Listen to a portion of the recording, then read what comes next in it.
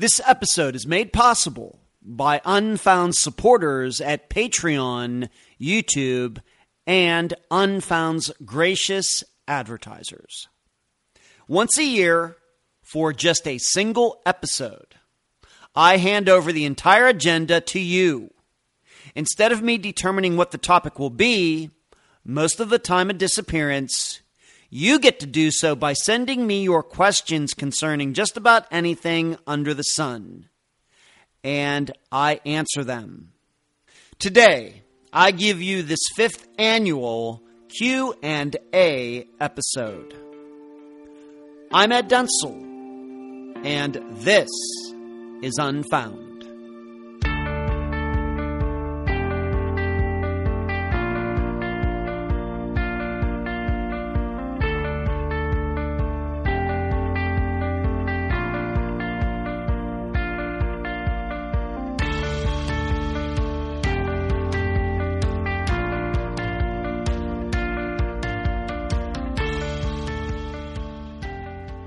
For me, there are a lot of standards a person must keep or attain to be able to host a podcast or show that deals with a serious topic like disappearances.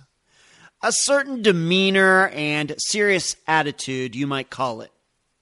Other topics would be medicine, law, psychology, to name a few.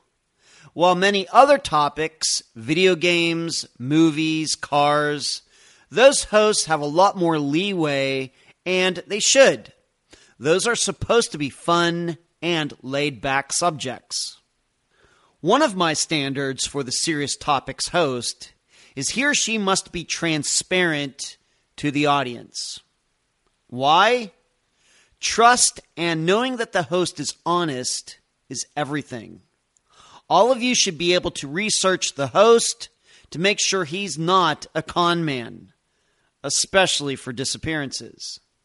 So, as an example, I'm not a big fan of true crime hosts who hide behind pseudonyms. In fact, I believe they just do it for effect. It's just a marketing thing. Well, today you have the opportunity to get to know more about me as I answer many questions both inside and outside of disappearances, all in my continuing effort to make sure you realize you're listening to the most honest guy in true crime. Unfound News. Did you catch my appearance on the Web Sleuths YouTube channel this past Saturday night? I hope you did. I can already tell that it was a huge hit, just looking at the increase in YouTube subscribers for Unfound's channel. Thank you to Trisha for the great discussion. Next, last week I was interviewed for an article that will eventually be coming out on longreads.com. That's LONGREADS.com. The topic was Unfound and how I go about doing my work for the podcast. The author is Kathy McDonald, who has a brother, James McDonald, who went missing while kayaking right here in Florida over 10 years ago. I will let you know when the article comes out. Finally, I remind all of you again about my upcoming Teachable course, How to Podcast Better Than Anyone. My prediction is it will be available by June 1st. Maybe you don't have any designs on starting your own podcast, but maybe one of your children does, or a niece or nephew. This will make a great birthday or Christmas gift. Now, the questions. The first question is of the disappearance variety. The question is, did you hear about the police chief in Hinckley Township, Ohio, who disappeared in Cleveland on July 30th, 1985? He had said he was meeting a friend at the beach there in Cleveland and that they were going swimming, and his car was found parked there at the beach, but there was no sign of him. His name was Mel Wiley. He was 47, divorced with no children. They thought that maybe he drowned in Lake Erie, but they didn't find any trace of him. Thank you. This is a disappearance that is on the Charlie Project. It is a disappearance that is on NamUs. I have to admit that I've never had heard about it before, and I did go to the Charlie Project. There is a long write-up. I'm not going to read it. Several paragraphs about what police discovered when they went to his place and how some of his things were missing. He was known to be a writer, but he was working on a book that they couldn't find anywhere. He had a book of poetry that was missing, his music collection, envelopes, stamps, typewriter paper, and his address book were all never found anywhere. And in addition, what they figured out is he had used an old typewriter, and in these older electric typewriters, you could actually see what the person wrote if you looked at the ribbon that was still in the typewriter. In fact, that was the plot of a Columbo episode back in the 1970s. But they figured out that he, before he went missing, had typed a letter to a friend, but for some reason, the friend never received the letter. And it said what was contained in the letter, once again, looking at the ribbon from the typewriter, it said he would be 2,500 miles away by the time his friend got the letter, but once again, his friend never received the letter, and the investigators never found it in his car, in his place, but they deciphered it, as I said, what Wiley had written by looking at the ribbon of his typewriter that was left behind. You should know that he was writing a mystery. So what do I think about all of this? Did he drown? Did he actually go into Lake Erie and drowned? Did he really run off and was he really 2,500 miles away not long after he went missing?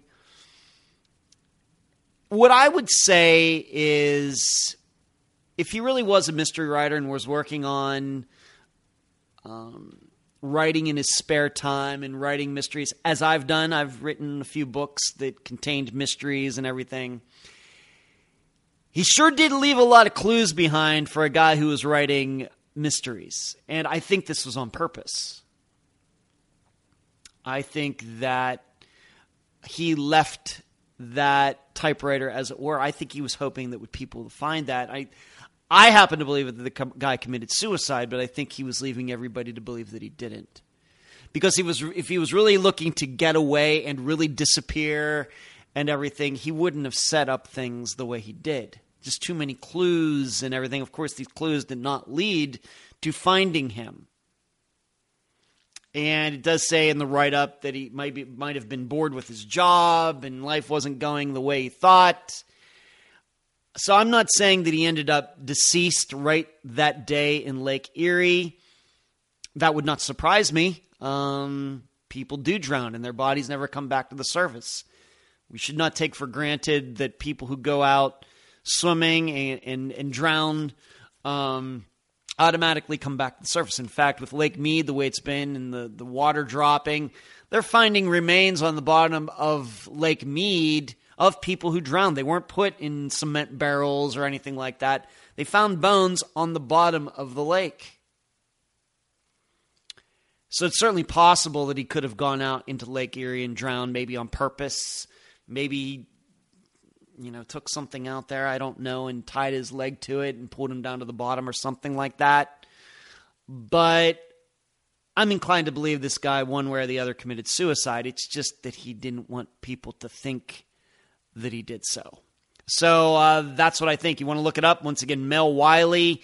He went missing on July 30th, 1985. And if you look into it, let me know what you think. But that is the first question for this Q&A part of this episode. Next question. This is all from one person. Got a lot of questions about artificial intelligence. Spectacular. I was very happy to get questions because it's been on my mind too. Regarding artificial intelligence, I've seen some things that AI has written. I know to many people this is all very scary. They start thinking about the Terminator movies and things like that. But for me, for disappearances, I start thinking, can AI assist in solving disappearances and understanding them better? And so these questions I'm just going to answer these questions, but it's like this person who was asking me these questions was reading my mind. And you should know that, although I've not spoken about it recently, that I have a few times talked about algorithms, that I think that if we were to create some sort of algorithm based on disappearances that have been solved, that police could then use that algorithm to quickly determine when they show on the scene, up on the scene of a disappearance and are going to be filling out the report, be able to run the statistics on that person, the facts about that person through an algorithm, and the algorithm would be able to say, well, that person probably is going to come back alive within 2 days or 3 days, or is going to be found deceased, or isn't going to be found for a while. I think we have the computer capability of doing that if somebody is able to put the work in. So that's kind of along those lines of artificial intelligence. So this person asked me, what does this mean for crime and missing persons writing and podcasting, first of all?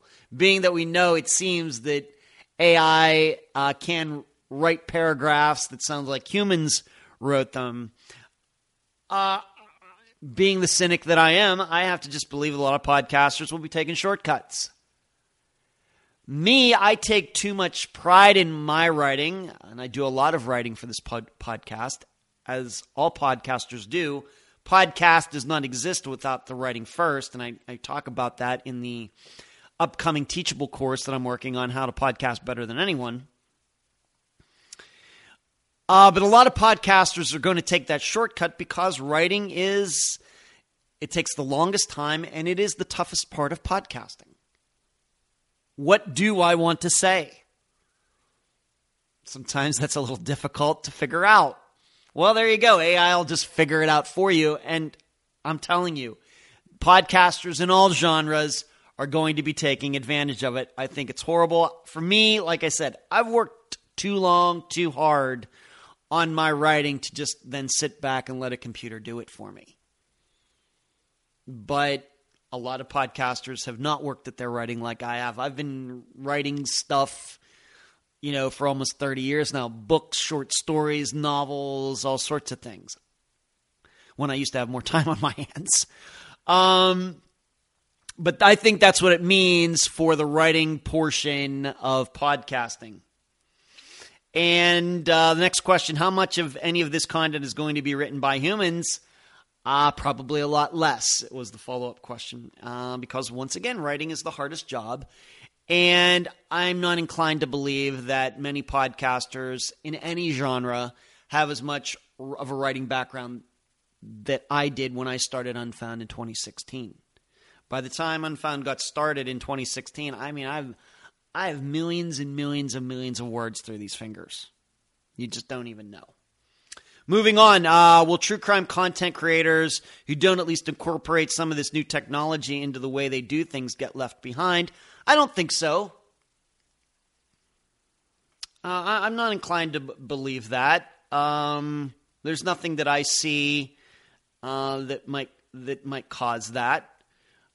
However, if we want to just stick to missing persons cases, I am inclined to believe that if there is a way somewhere down the road where AI can be used to better understand disappearances and make searches better and come to quicker conclusions with disappearances, then yes, that people who don't use it then will get left behind. But that's more from like an investigation point of view. But from a podcasting point of view, I'm not inclined to. I don't see that right now here in 2023. That if you don't embrace AI, that you're going to get left behind. I don't think so. Next question: will anyone ever successfully, due to AI, due to artificial intelligence, will anyone ever successfully take off and start a new life undetected again? That's always going to be a possibility. Because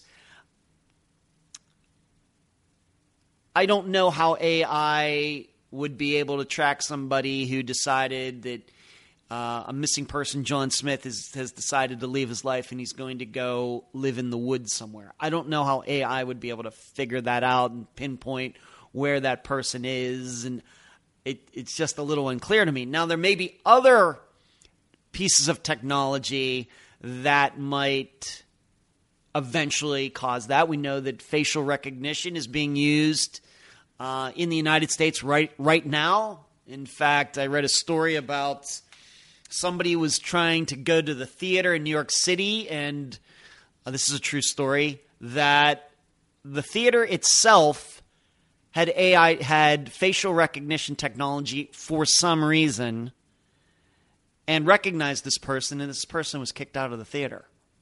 That happened. So maybe something like that. It's not necessarily AI, but you start combining these technologies together. Yes, it gets scary very quickly, but I continue to believe that people, if they want to leave their lives or go, let's just say, commit suicide somewhere and not be found, I think that that's always going to be a possibility. As we've learned, people can be very creative when they want to be. We might look at an example of even mostly men who are in prison for their lives. They're in these maximum security prisons, and still they figure out how to communicate with other people in cells down the line, whether it's through the drain pipes or code or whatever else. Our minds are amazing machines. I just wish that more people would use them for good instead of bad. So when people want to figure things out, they can. Next question regarding artificial intelligence. Through artificial intelligence, is this how many any current missing persons who are still out there will be found? I can't rule that out. But we have to remember that it's not like AI is going out there and searching for people. And even if AI is connected to satellites and connected to traffic cameras and connected to facial recognition and everything else, eventually it takes some human doing something. And we know how humans can be. So, once again, to ask that question, is this how any current missing persons who are still out there will be found? I can't discount that. I can't rule it out. I can never say never. But I just don't think this is not Hollywood. And as many of you who listen to Unfound know, who also, though, watch some of these shows like CSI and everything, you know that's not how things really work in the real world. But I do come back to what I said about algorithms, that I think that currently there is a way to create an algorithm using disappearance statistics where it would be like an application on a police officer's phone. You show up and the mother says, well, my daughter went missing a couple days ago. She's 19 years old, and here are the facts about her. And there would be the app right on the cop's phone. He starts typing in all these things, all this information. Where was she last seen? And how old is she? Does she have addictions? Does she have a violent boyfriend? On and on and on and on. Because remember, disappearances are about people, not about circumstances. And then at the end, the app would be able to say, most likely, this young woman will be returning in 2 days. Or most likely, this woman was probably murdered by her boyfriend, and you should go go talk to him, things like that. I think we do have the technology right there to do that, but you have to collect all the information first. But that's what I visualize someday down the road. I don't know if I will be alive to see it. So that's the end of the AI questions. Thank you for those. It's, like I said, it's been on my mind. And I've certainly thought about how AI could be incorporated into how I think about disappearances and the presentations that I do. But I can assure you, AI is never going to do the writing. Next question. What has been the most challenging part about creating the Unfound podcast? I'm not going to lie to you, making it profitable. This is, I want to be able to do this for the rest of my life. So, and can't pay the bills on unicorns and rainbows. So I think it's always probably going to be a concern. This is why I bring up Patreon and PayPal and the merchandise and join on YouTube and advertising with Megaphone and everything else. That is, and I think this would probably be the answer for anybody in any genre of podcasting.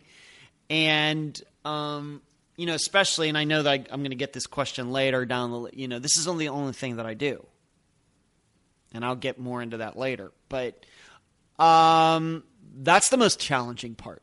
When as many of you know, I have started these monthly meetings with two of my assistants, Eric and Cherie, and it's not the total discussion, but it is part of the discussion. Of course, we talk about the surveys that have gone out and a lot of other things, but we talk about Patreon and we talk about opportunities that present themselves, whether it has to do with TV possibilities or making things more interesting for people to sign up for Patreon or whatever else. But I'm telling you, the most challenging part about creating the podcast is making it profitable, because it's not. But actually, when it comes to the actual production, putting the episodes together that come out every Friday,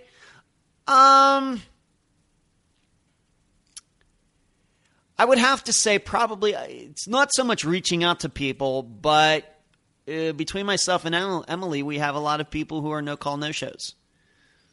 They say, oh, yeah, we want to talk. Yeah, 3 p.m. on Saturday. Great. Emily calls, nothing. That happens a lot to me and her. It's not her fault, not my fault. It's just the way some people are. And that becomes exasperating for both of us.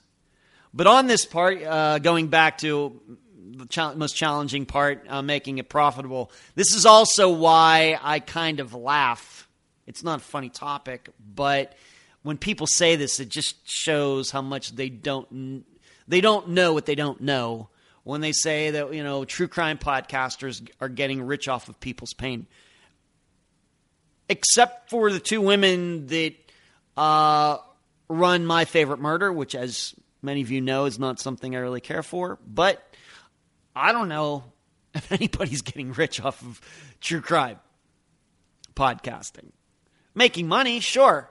But when people say getting rich, which is what they always say, the critics and trolls and everything always say, anytime they want to exchange paychecks for a year with me, they should let me know.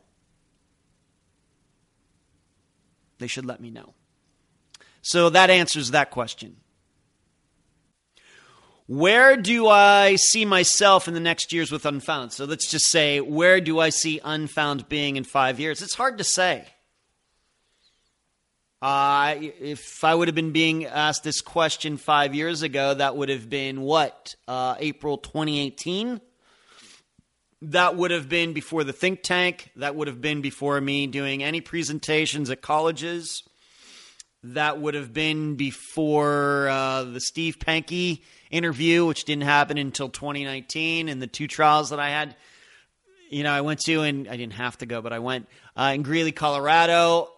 A lot has happened in the last 5 years that I could have never predicted. And there is something about life. I don't know what it is. And I'm not here to get spiritual or anything like that. But there does seem to be a component of life of when you plan too much, how things don't happen. And sometimes things just happen on their own. And I know for me, it can be a little exasperating, maybe for most of you as well, things that you're trying to get done in your life, and you're planning, you're doing this, and it just doesn't come true. And then all of a sudden, the very second that you forget about it and change your priorities, boom, that thing happens. So when you ask me what's the next 5 years, I'm going to continue to do the podcast. I'm going to continue to make good choices with the podcast. and we'll just see what happens. It's very much like if you've ever watched interviews with athletes. Rarely do they talk about winning. Because winning, as soon as you start thinking about expectations, is when our brains start locking up. That puts pressure. It's a very well-known fact. If you're in sports psychology, one of the first things they tell you is, don't worry about the results. Don't think about the results. Don't think about winning. Just think about the process. That's why you hear so many athletes talk about the process. It doesn't matter what sport it is. Well, we're just going to go out there. We're going to take it one game at a time. We're going to practice hard, and we'll just see what happens. And NASCAR, what do they ask? Do you ever think you have a chance to win this? Well, you know what? We're going to do what we can. And hopefully with like a few laps to go, we're up toward the front and we'll just do our best. And that's when I think about this question, that's how I think. Well, I'm going to do my best. I'm going to continue to reach out to people.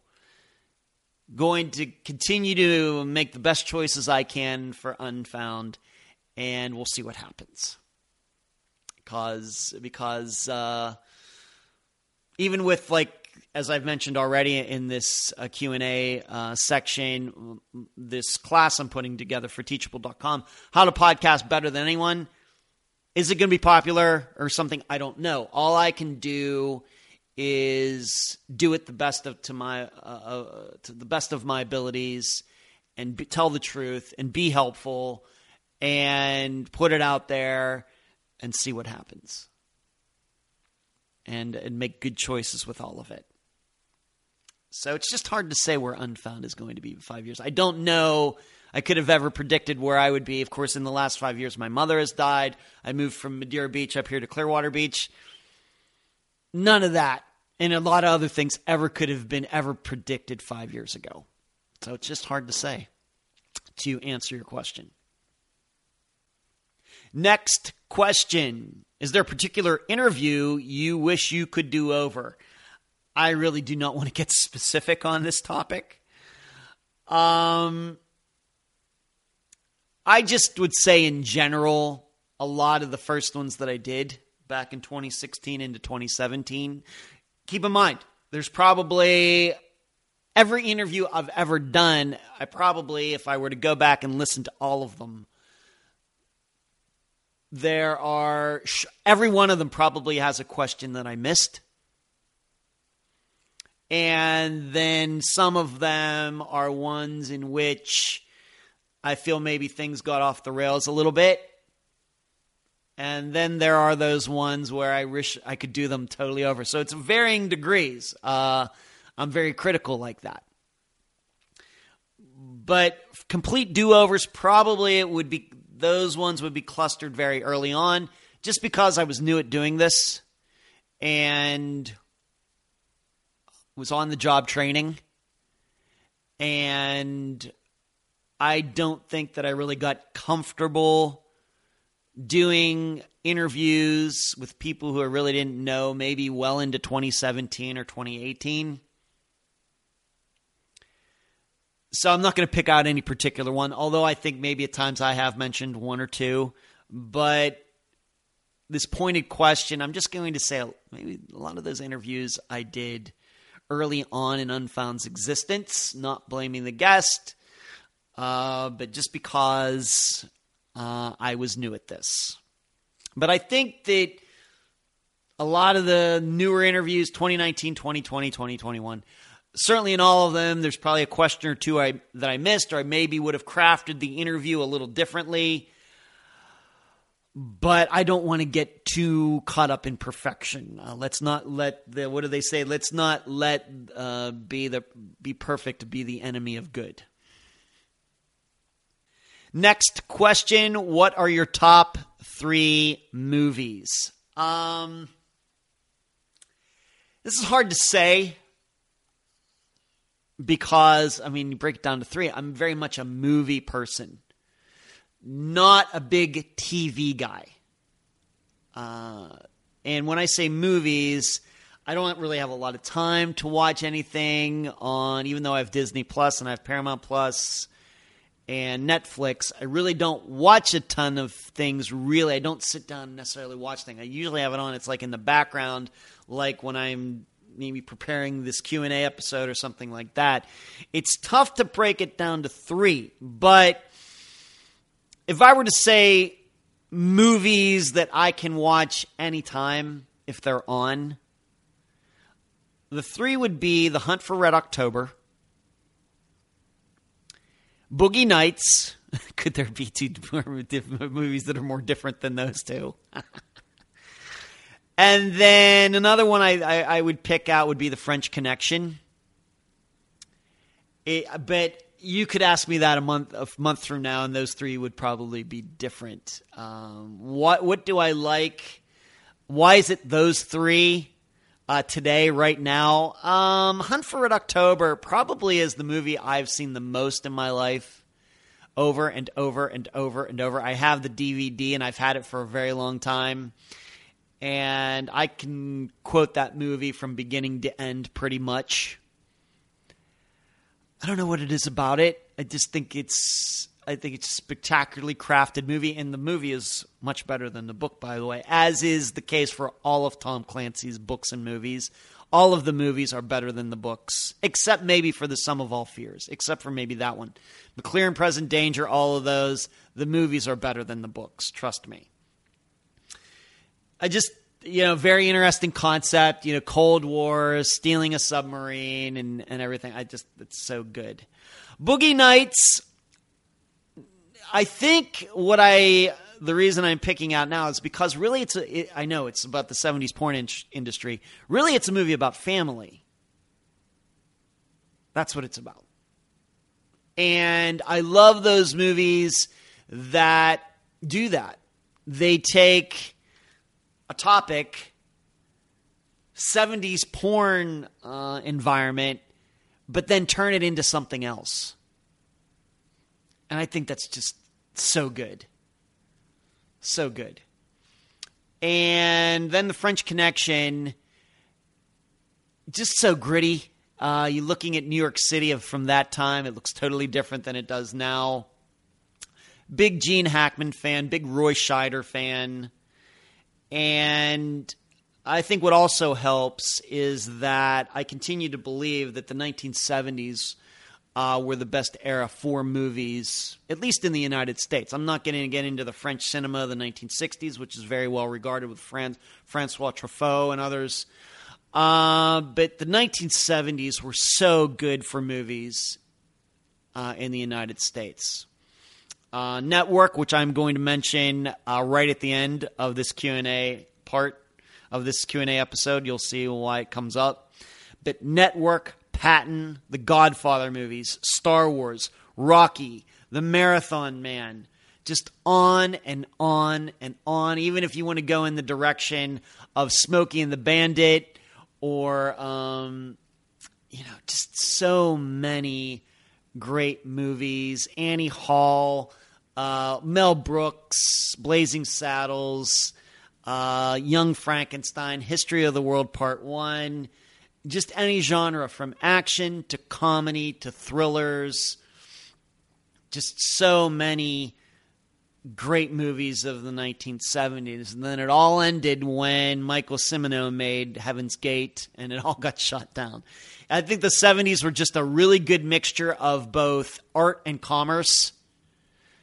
They allowed the artists, the directors and actors to really do the work, and the businessmen kind of stayed, or businessmen, now business people these days, but the business people to stay out of it.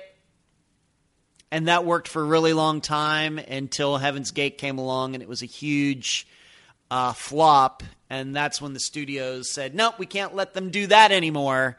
And so the studios started getting more involved. And I'm not saying I don't like movies from the 80s.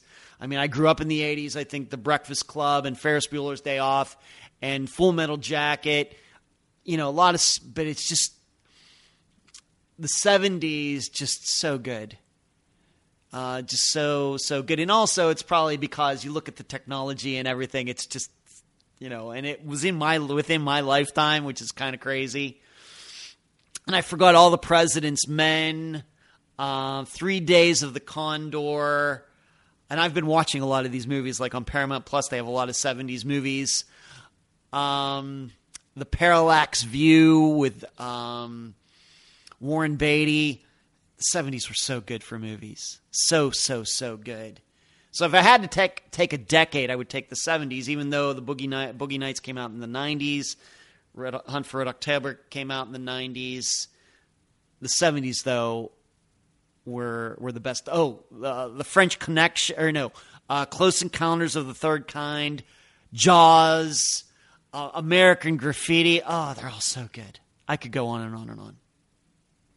Next question, and I will admit this is the one question that I got to put in here on my own because I thought that maybe everybody needed a refresher course on how we go about doing what we do here at Unfound in reporting on disappearances and interviewing people. I think maybe I just take that for granted that all of you just know that, and I realize, maybe I need to explain it again. And I think the topic is on my mind of something that went on recently that I will talk more about for the update episode in a couple weeks. But how do we go about covering disappearances?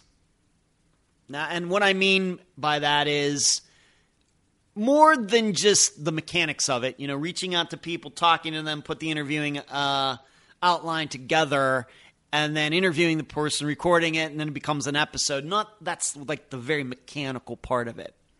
But the conceptual, not the theoretical, but the ethical part of how we go about doing what we do here. And of course, maybe, no offense to my assistants, but what I do here, being that I'm the one that puts the information together and I interview the people and put the episodes together. But certainly my assistants help me talking things out sometimes, and they're great in bouncing ideas off. And just if I have questions about how things are going. But what is not the practical, mechanical side of it, but the theoretical, the conceptual side of it? How do you go about covering disappearances in a way that is ethical and you believe that you are getting things correct? Now, this is very tough. In murders, it's not difficult. Even though I've never reported on a murder, even though I interviewed Steve Pankey, but that's not really what went on there. But it's much easier in murders because you have the body, you know where it's been found, you know that pretty much know, given from information that's out there, of what the murder weapon was. And because of all of this put together, you have so much more information than you would ever have for a disappearance. It's like, for a murder, you have all the information that you can kind of collect for a disappearance, like social media and pings and video cameras and everything else. But then you get all of this additional information. The murder weapon, where the person is found, and everything else. And then, with all of that, the timeline can so easily, much more easily assembled. Okay? And the way I would explain it, it's the difference between chess and poker. Chess, and what I mean by that, chess is a game in which all of the information is known. There are no secrets. All we know, the players know how all the positions, how all the pieces move. One player can see his or her own pieces and the other pieces. The other player can as well. It's all right there. There is no hidden information. It's just figuring out what is the next best move to make to win. Whereas poker is a game in which it is a minimum information problem. In that, yes, I know the cards that I have, but I don't know the cards that my opponent has. And so you have to rely, as you've heard poker players probably talk about, their experience. They look at how much the person has bet. They look at any tales. They might know the history of the player. Is this person really tight player, very loose player, liable to play any two pair cards if we're going to talk about, for example, Texas Hold'em. And even then, even though you collect all that information, when you finally find out what the other person had as far as the cards, you could be totally wrong. But you're just going on as much information as you can get, but it's a minimum information problem. You have to make a decision, and you do not know all the facts. You only know some of them, and those might not even be correct. And disappearances, so murders are like chess, whereas disappearances are like poker. To the point that with disappearances, we don't even know if the person's dead. Right?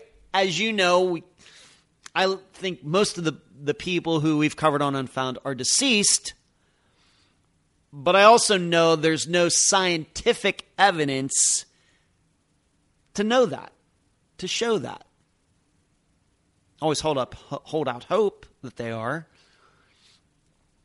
But our experience, the way we understand disappearances, the way we understand life, the way we understand people, we look at ourselves, we look at our relationships, we know people who are addicts, we know a lot of things about a lot of different things that all come together in trying to figure out, is this person deceased or not? And even if the person we believe is deceased, still, there might not have been a crime that was committed.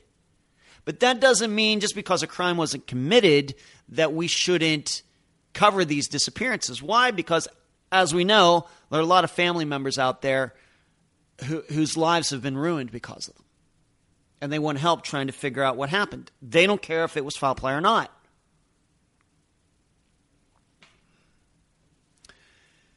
But it's tough. Reporting on disappearances is a difficult job. And in fact, dare I say it, that's one of the reasons I got involved, because they are the toughest of the toughest of the toughest. And you do have to make some logical leaps sometimes. And I also realize that there are just going to be things that guests say that can't be verified, especially if the disappearance is very, very old. As you've come to learn, these guests have experiences with the missing person or a piece of information that nobody else has.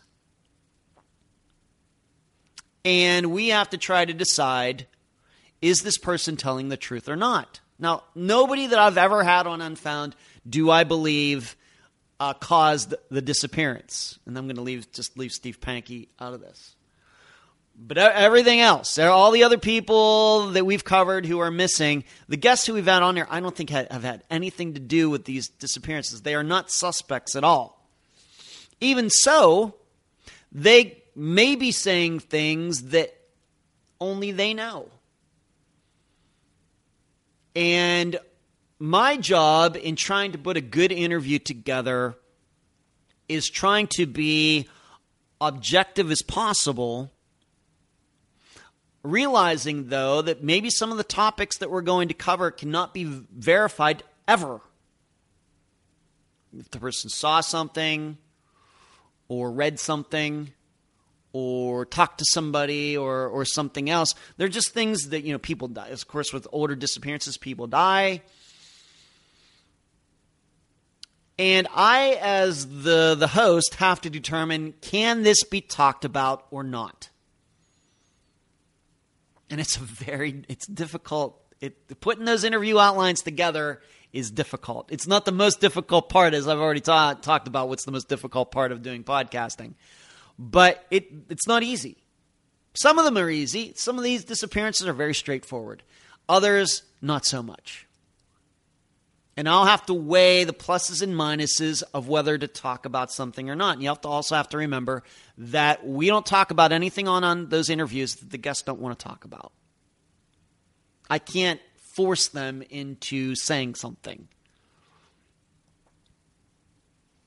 I can't force them to talk about a topic that they don't want to talk about. However, you should also know, if it gets to the point where they just, it's like the bare minimum, and I think they're leaving things out that could be helpful, then I have to start wondering, is this worth covering this disappearance or not? So it's difficult.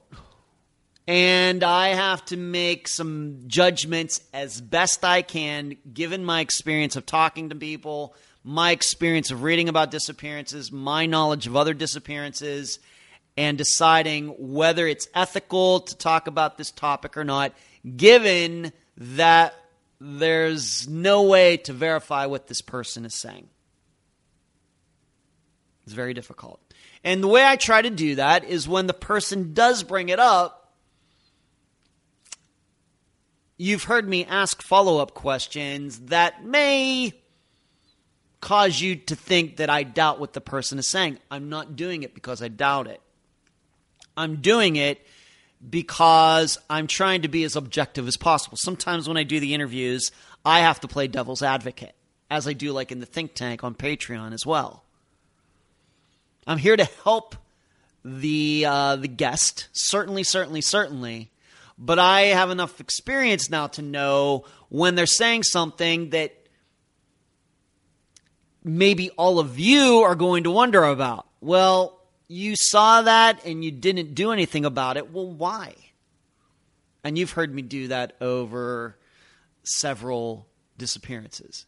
But all of this is the reason, I think, that when you do read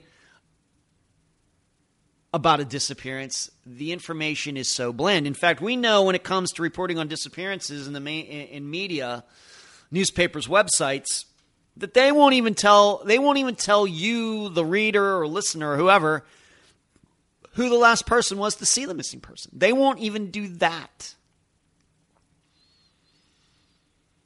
They may not even mention an address. They might give the date and time, but they won't. They'll just say from, Gilpin Township. Well, being from Gilpin Township, it could be anywhere in Gilpin Township. But that's how these things get covered, because I just think that reporters, some of them, I think are just trying to crank it out as fast as possible. That's the way media is today. I think that they just don't want to really dive into all of this. I also think that they also in their own minds are thinking, is this true or is this not true? And of course, none of these reporters have the experience that I do to really ask the right questions to make sure they get it right or as close to right as you can. So, whereas if you read an article about a murder, it's probably going to tell you the exact time. It's going to tell you who the person was. It's going to tell you what the murder weapon was and everything else. With disappearances, they'll just tell you John Smith went missing on July 4th, 2022 in Clearwater, Florida. Here's his picture. Be on the lookout for him. I mean, that's really what you get. It's nothing like where he was last seen, where he was going, who was he with, who was the last person to see him, nothing. And to me, that's just not good enough. And I realized that over the last 6.5 years, I've gotten some critical emails and reviews and things and saying that, you're making this person look guilty. You're going after this person. It's not factual and everything else. And I have to admit, I'm just going to say this right now. Usually when I get messages and things like that, my first instinct is it just feels to me like these people don't want these disappearances covered at all. It's not that we necessarily got it wrong, because these people never tell me through an email what was wrong. They'll say, well, that didn't happen. Your timeline's wrong. This is wrong. That's wrong. This guest got all these things wrong. That has never happened in 6.5 years, despite the criticism that I've gotten for the way I go about my business.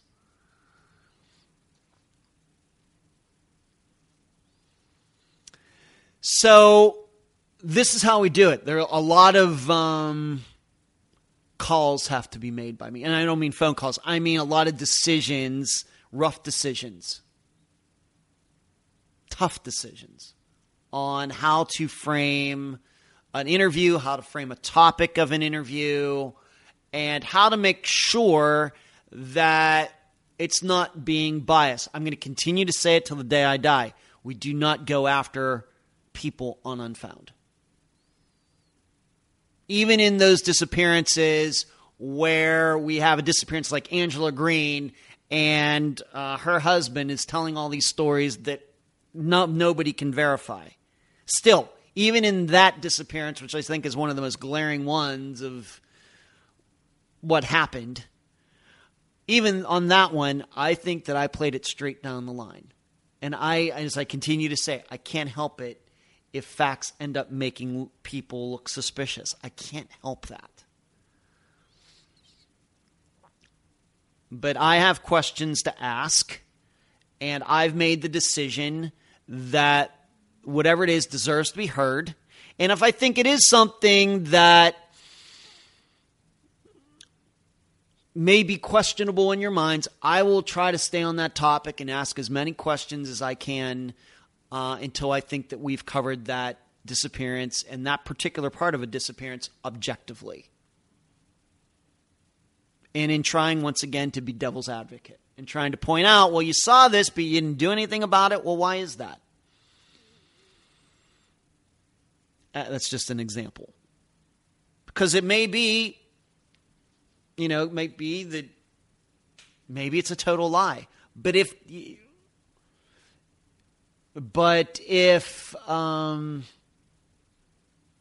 this is that person's experience, I mean, we have to remember, we all have things that have happened in our lives that we are the only people who experienced them. And nobody else saw it. Nobody else heard it. You were the only person, and you go tell other people. Does that mean it's a lie? No. It just means you were the only person who experienced it. The problem we have is there are people who lie about things and have done things, and, the fish story. I caught this huge fish, and, oh, man, I got it to the boat, and it got off. We know what we think of stories like that. But it still could have happened. People are losing fish on fishing lines all the time. But I can assure you, before anybody gets interviewed on Unfound, that I do my best to make sure that I'm being as objective as possible. And I do not let people skew things in a way that make like going after people. But that is how we go about business. It is not easy. But my knee-jerk reaction every time somebody criticizes how I do an interview, I just think, it just sounds to me like this person doesn't want the topic, the disappearance talked about at all. And I'm not going to go along with that. Next question. Do I think that it was Stephen Kocher on the video? Now, I may have to do a little explanation for this one. Even though this is a disappearance that Unfound covered, although it was covered from my perspective, I've never spoken to anyone in Stephen's family. When Unfound covered his disappearance, what was it, 2018? I just talked about when I lived in Las Vegas and my direct interaction with other people trying to figure out what happened to Stephen. I went on a search. I lived very close to where he went missing. I've been up and down that street many times back in the day, 2009 and 2010 when I lived in Las Vegas. Technically, he disappeared in Henderson, Nevada. It's a Henderson, Nevada address, and I lived at a Las Vegas address, but they were still very close to each other. But for that disappearance, there are two videos, but they're from one location, and it shows Stephen's car coming down the road, and then it goes out of view, and then a few moments later, Stephen or somebody, a white guy, appears on the video walking away from the one camera, and then this person turns the corner, and the camera was on the side of a house, and then seconds later, the same person is seen walking in front of the house by another camera on the same house. and this person walks left off the screen, and that is the last video, and these videos are online all over the place on YouTube. If you've never seen them, you can just do a search for Steven Koecher video, and you will find it. In fact, I think I have the videos up on the YouTube channel, Unfound's YouTube channel. So the person is asking me that, the questioner here for this episode is asking me, do I think that was Steven in the video? And I do. I realize that there are people out there who've floating ideas. Well, it could be somebody else driving Steven's car and parked it there, and that's the person walking away. And I just do not buy into any of that at all. It's just so complex. It just gets so complex so quickly. Okay, so it's somebody else, and what is this person trying to do? Because even if you accept the idea that it is somebody else, well, that person hasn't been identified either. Somebody walked down that street, and despite all the police interviewing people on that street, that person was never identified either. So either way, I guess this is a mystery. But what I understand about Steven, his build, his skin color, his height, and comparing it to the person that is seen on the video, I do think that is Steven.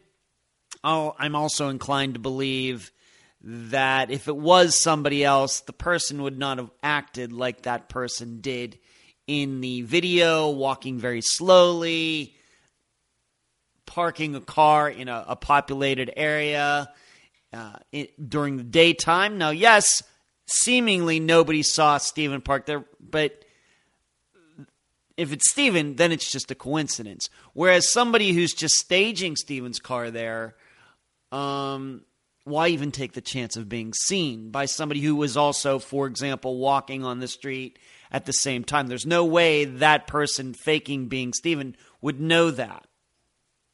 So I think it's just too complex. Although I realize on Web Sleuths and elsewhere you will find people throwing that out there. You probably will not be surprised by that. I think that's just people looking for something to talk about. Next question, and this one is a little more difficult than the Steven Koecher question. What happened to Richard Petrone and Danielle Imbo? I might have even had this question on a prior Q&A episode. I didn't go back and check. If you are not familiar with their disappearances, although my perception is many, many people are familiar with them, especially if you're a true crime podcast listener. But just to go over the facts very quickly, and I'll get into more maybe why Unfound hasn't covered their disappearances yet. Danielle Imbo and Richard Petrone were boyfriend and girlfriend. They were not married. They went out on the evening of February 19th of 2005. They were actually from New Jersey, but they went into Philadelphia, so South Jersey, went into Philadelphia for dinner to have a good time, and they met friends there, and they left between 11:30 and 11:45 p.m., so at night. And I'm just reading from the Charlie Project. They stated they were going to Imbo's home in Mount Laurel, New Jersey, and neither of them have been heard from again. They were in Richard's Dodge Dakota, which is also still missing. And so we're talking about a disappearance that just passed its 18th year of being unsolved. And so the two went missing, and the vehicle is also still missing. They were in Philadelphia trying to get back, seemingly, allegedly, to Mount Laurel, New Jersey, which is not a long drive. Of course, it's not right down the street either. A lot of allegations, as you might suspect, in this. None of their cards or Easy Pass or anything were ever used. Their cell phones were not helpful, and at least from what it says on the Charlie Project. And as the Charlie Project also says, authorities have questioned associates of both people. Danielle's estranged husband, so it seems that she was still married at the time that she was going out with Richard. So we have to take a look at that. Relationships are the number one cause of disappearances, and might make sense. And on the other hand, there have been allegations. Could this disappearance have something to do with the business that Richard's family was in, like a bakery or something? Were they having problems there? I've read a little bit about that. Once again, just speculation. I'm not sure there are any facts to support that at all. I also don't see any facts to support the idea that Danielle's estranged husband had anything to do with it either. But certainly can't rule that out given what we know about disappearances. It's also stated that before they disappeared, Danielle had told her husband, who was estranged. I don't know if we can believe this or not, because who would know this but her husband? Is he going to tell the truth? The patron that she wanted space from both of them. She was reportedly considering ending a relationship with Richard Patron altogether. But it seems, once again, this was coming from the estranged husband, so we may have to be doubtful about all that, even if he had nothing to do with her and Richard's disappearances.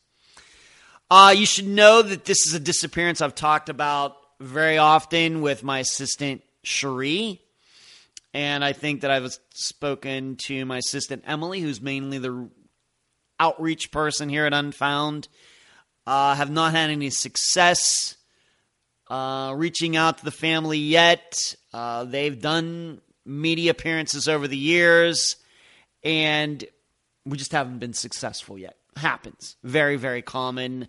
But I certainly would be interested in covering their disappearances. We've covered the disappearances of couples before, most recently Keith Call and Sandra Haley. So we do have experience in this area. But as far as what I think about this, I have to be honest that I've known about their disappearances for a long time, even well before I started Unfound. And I think originally that this was foul play. However, now almost 290 disappearances into Unfound's existence, I'm much more open to different other ideas. I'm not saying the foul play isn't still number one, but when you read about as many disappearances as I have, you start realizing that if it was foul play, it was a very, very complicated plan. We have to start visualizing what exactly happened when they left that place and went back to Richard's Dakota. Was just the husband, Daniel's husband himself, waiting for them? That doesn't quite seem believable. He was able to control both of them and steal the truck, and nobody saw this, no gunshots or anything like that. It just doesn't seem realistic.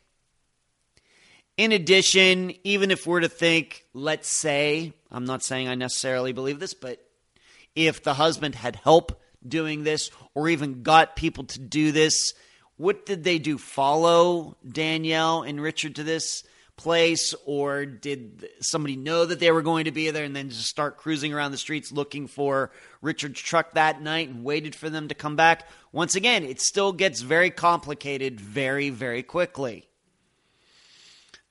because we have to start thinking about, well, why even bother taking the truck? Why not just take them?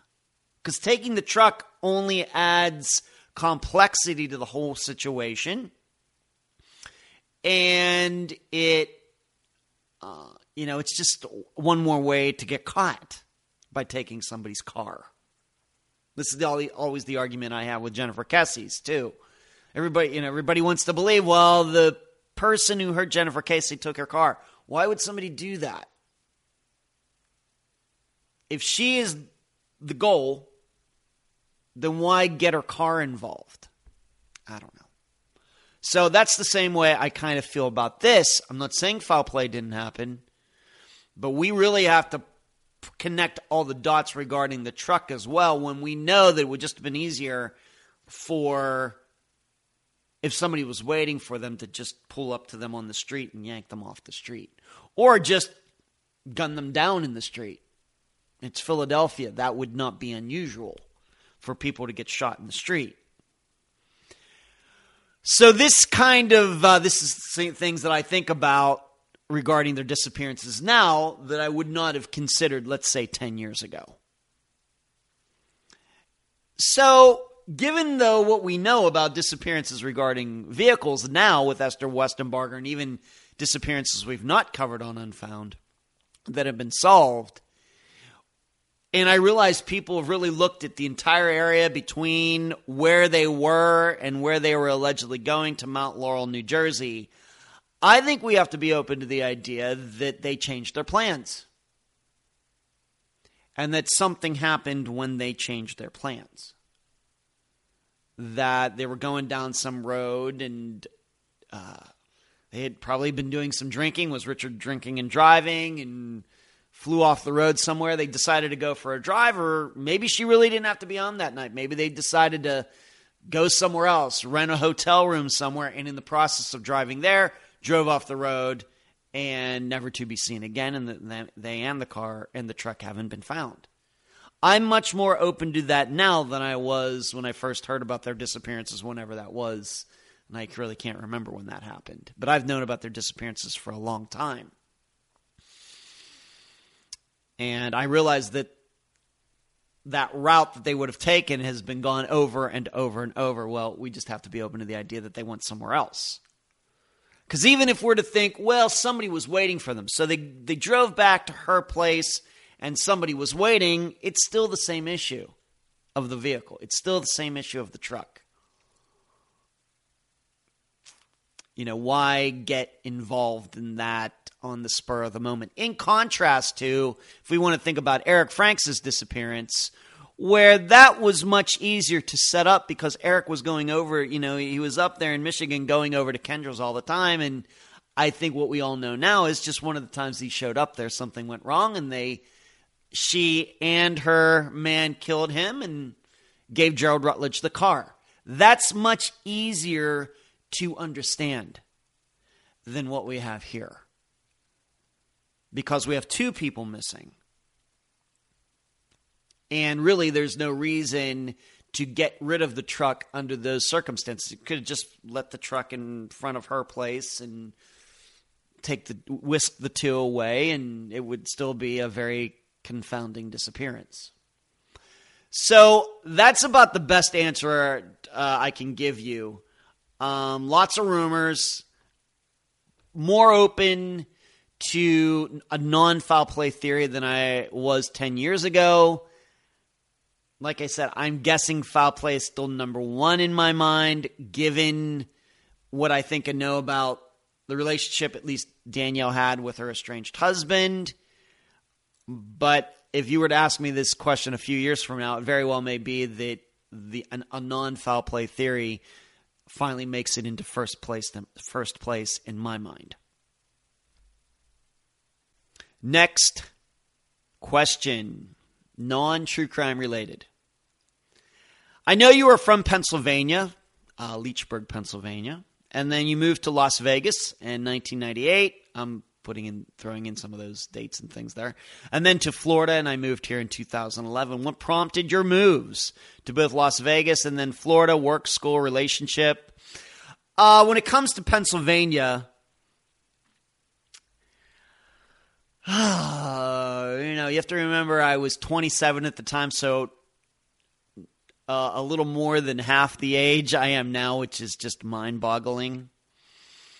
Just was not really pleased with everything that was going on. I was still living at home at 27 years old.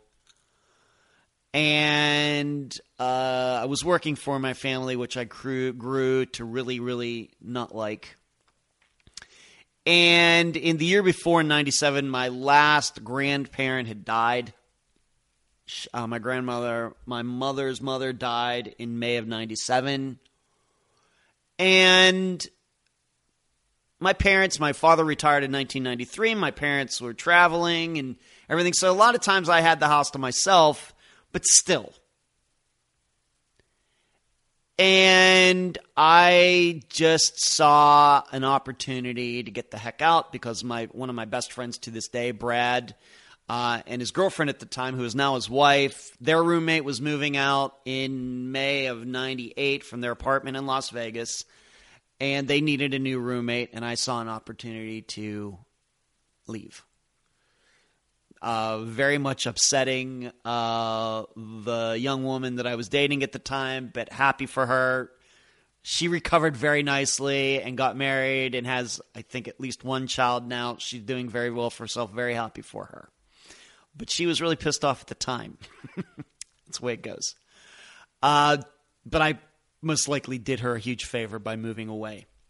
And so that's why it was just an opportunity, 27 years old, and have an opportunity, and a room's already waiting for you when I moved to Las Vegas. And going to be living with at least one person who I knew very, very well, and that was my buddy Brad. And I lived with them. I moved in with them in May. It was May 12th, 1998 that I reached Las Vegas. And we all lived together until early January of 99. And then I got my own place down on East Tropicana, like at East Tropicana in Mountain Vista, where I lived there for some years. But I have to tell you that first year living in Las Vegas was no fun. That's where all the 7-Eleven stuff comes in. I almost moved back to Pennsylvania. Thank goodness I didn't, because it ended up being... sticking it out ended up being several years of wondrous time. Now, though, what happened, though, then moving from Las Vegas to Florida, it got to be a little bit like in Pennsylvania. That felt just like I had fallen into a little bit of a rut. I thought I needed a change to kind of boost things, switch the style up. Got a little too comfortable and a bunch of things put together. And I'll be honest, even though the last over 11 years have been really decent here in Florida, there is a part of me that regrets moving from Las Vegas. That might have been a decision I made too hastily. The one I made moving from Pennsylvania to Las Vegas was absolutely 100% correct. I cannot say that about the way I look back at moving from Las Vegas to here, even though Florida's been fine. I have a great place here, as some of you know. And being near my brother and a lot of good times and disc golf and everything else. But it's a little slow here for me as a single guy. So that's just maybe I should have probably thought about it a little harder than I did. But I was probably looking back at my move from Pennsylvania to Las Vegas and what it really did for me ultimately, and thought that was going to happen moving from Las Vegas to here, and that's not really what has happened. Once again, it has not been bad. But it was not the revelation that moving from Pennsylvania to Las Vegas was. It surely hasn't been. That's nothing against anybody in particular, any friends that I've made here or my family or anything else. And if I had the right opportunity to move back to Las Vegas, I would. But I start hearing about how they're restricting water and everything and, lake meat and everything. I start wondering maybe I need to hold off and see what happens there. So those are the reasons that I moved. I can't really blame it on work or school or relationship or anything else. It was really just based on my feelings about how I wanted my life to go. So there you go. What motivated me to get into podcasting? I will tell you, and this is a new story. I know I've talked a lot about starting Unfound and everything, but this is a new story, and I don't know why I haven't stated it before. But what really put my mind on podcasting wasn't even podcasting. The radio station in Las Vegas, KXNT, in about 2007, 2008, started a radio host competition where people off the street could come in and compete. They would give you topics to talk about, and then it would be like a competition to see who actually ends up being like an assistant host or something like that. And the first year that they had it, I missed it. In fact, I can remember where I was. I was in a cargo van working the job that I had one day and turned that station on, and they were in the middle of having this competition. And I was like, how did I not know about this? I was so ticked off. And so I made sure I didn't miss when they had it a year later. And I know that they had it for at least 2 more years, in which I competed. And to be honest, I got like past the first level where they narrowed people down, and I did not get to the point where they would actually have some of the people on air to interact with the host, and that's how people would be picked out. I didn't get to that part. So like 100 people, and then it got narrowed down to like 20, and I think I made like the top 20, and then they narrowed it down to like 5 or 6, and I didn't get it. And that happened 2 years in a row. But it did give me a taste, and I can look back at it now, and maybe things were just meant to work out this way. I mean, not succeeding in winning that, because I don't know if any of those I know, of course, there were winners who ended up working for that station. I really don't know what they've done with their careers since, but I don't know if they have a podcast that gets over 1 million downloads a year and everything else. So it just took some time. It took till 2016 for it to all happen. But that kind of gave me my first taste. It was something that I wanted to do, had been in my mind, and then there is a local radio station having this competition. I miss it, and I was like, I'm not missing it next year, a year later. And unfortunately, looking back, and it probably was not at my best, needed to learn a lot about talking to people, talking into a microphone. But that's kind of eventually, and then podcasting came along. But I think that's what first put podcasting in my mind. And some of you know I've done some other things regarding audio before I started Unfound. So, it's probably, like I said, back 2007, something like that, 2008, 2009 is what first put it in my mind that I would like to do that. I could be good at it because of my background in performing and writing and everything. So that's what motivated me. Next question is, was there a particular case that really caught your attention, prompting you to want to discuss it? As I stated when I interviewed Trisha Griffith from WebSleuth when she was on Unfound, and then when I went on her YouTube channel a couple weeks ago, first real recollection of a missing persons case that caught my eye or caught my ear was Jody Huisentruit. Like of a regular person. Of course, I knew about Jimmy Hoffa, Amelia Earhart, and some others. But of a regular person, quote-unquote regular person, Jody Huisentruit. And I don't know why. I know it got a lot of coverage back in the mid-'90s, and that was one of the motivations for me getting on WebSleuth. And I was one of when FindJody.com first started in the early 2000s, I was one of the first people to sign up for the forum that they had on there. I would say I was like in the first 10 or something. Some crazy number. I think that was it. That really put my mind on the disappearances of just everyday people. Although, of course, she was on TV, she was famous locally, but she was not famous nationally. Still kind of a regular person like the rest of us.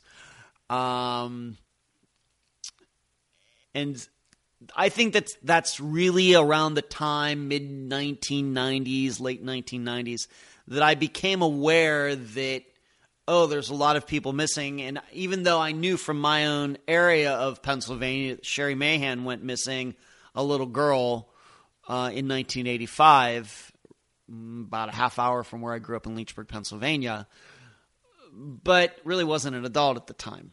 It wasn't when I became an adult, then Jody Huisentruit goes missing, kind of put it in my head. So it probably started there for wanting to look into the disappearances of just everyday people. And so it's going on almost 30 years now. But as I continue to say, my first interest in disappearances started when I was in the 1970s watching In Search Of. But probably Jody Huisentruit was the one that hit me as an adult that wanted me to start looking up other disappearances of just regular people. And then it came to Web Sleuths. Jennifer Kesey, I wrote a lot about her on there going back in the day, and then Stephen Kocher a few years later, and just kind of went from there. Next question. Do I have a 9-to-5 job other than Unfound, or is it possible to make a living as a full-time podcaster? I'm only asking because of the amount of research and time it must take for each episode. This is all that I do for money. And this is why earlier I answered the question, what's the most difficult thing about putting the podcast together? And that's making it profitable, something we're still laboring to do here. But this is all I do. And this is why, maybe within the last 6 months, 8 months, you've heard me maybe talk more about the finances of Unfound and talk about Patreon and support on YouTube and PayPal and merchandise and everything else. Is it possible? So this is the only paying job that I have. I think a lot about it. I work a lot on it. And it is surely more than a 9-to-5 job. Maybe it's more like 9 a.m. to 5 a.m. the next morning. Surely not 9 a.m. to 5 p.m.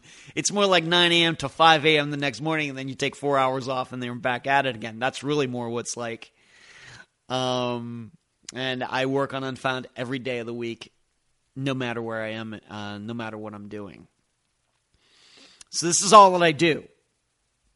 How that is for other podcasters, I don't know. Is it possible to make a living as a full-time podcaster? The generic answer is yes. The technical answer is it really, really, really depends. Is it possible? Yes. Do most people do that? No.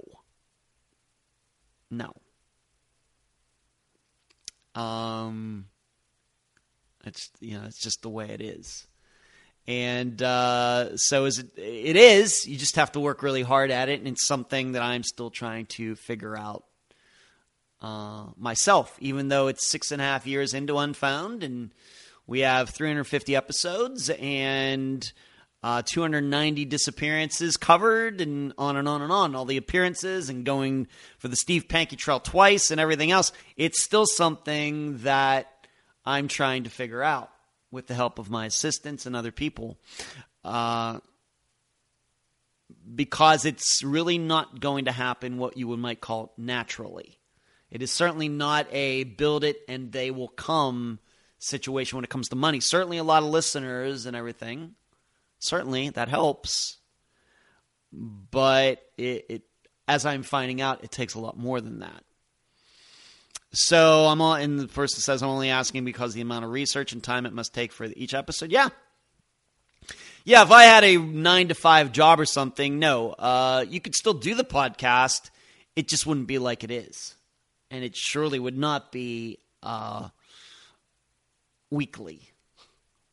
Might be able to do one monthly, but if 9 to 5, you have those obligations, and who really works 9 to 5 these days and makes any decent money? You want to make any decent money these days, you got to work 8 to 6 or 8 to 7, 8 a.m. to 7 p.m., and maybe filling in some weekends and things. So for most jobs.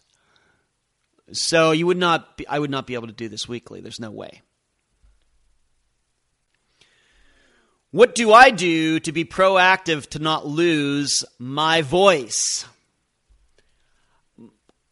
What I've discovered after 50-some years of having this voice is my voice is very, very resilient. maybe much to the dismay of some people who know me, I've never lost my voice in my life, ever. All the times I've been sick, although I don't get sick very often, asthma, coughs, colds, sore throats, everything else, my voice, never lost it. And yes, I know that I can be loud very unintentionally. And it just, voice tends to carry. And guess what? That's the way my brothers and my sisters' voices are too. That we don't have to, my perception is that we don't have to use a lot of effort for our voices to be loud. In fact, it takes much more effort for our voices to be soft. Is that it must be genetic? It does have something to do with our vocal cords or the breathing or something. I don't know. But I just find my voice to be very, very resilient. I can yell very, very loud. Nobody yells 4 on a disc golf course louder than I do. And I have a lot of experience. What is also what's going on with my voice right now is I am taking some voice lessons online, a course, because it's something that I've always wanted to do. And to be able to sing a lot of the songs that I like, from like Iron Maiden and Judas Priest, well, you just can't naturally do that. Most people can't naturally do that. So I'm about 70-some days into this course, which runs for like 300-some days. So I'm not even a quarter of the way through it. And I can already tell there, even just in my everyday voice, there are changes that my voice is even getting even more efficient than it already was. But to answer the question, I don't do anything.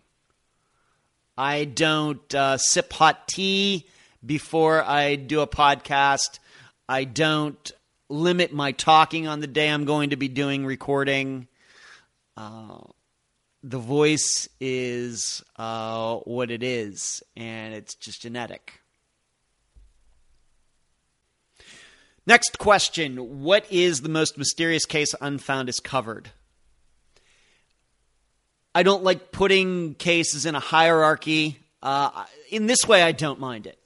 What are your top 5 favorite disappearances? I don't answer that question. In fact, I got to tell you, anybody who asks me that, it's a little insulting.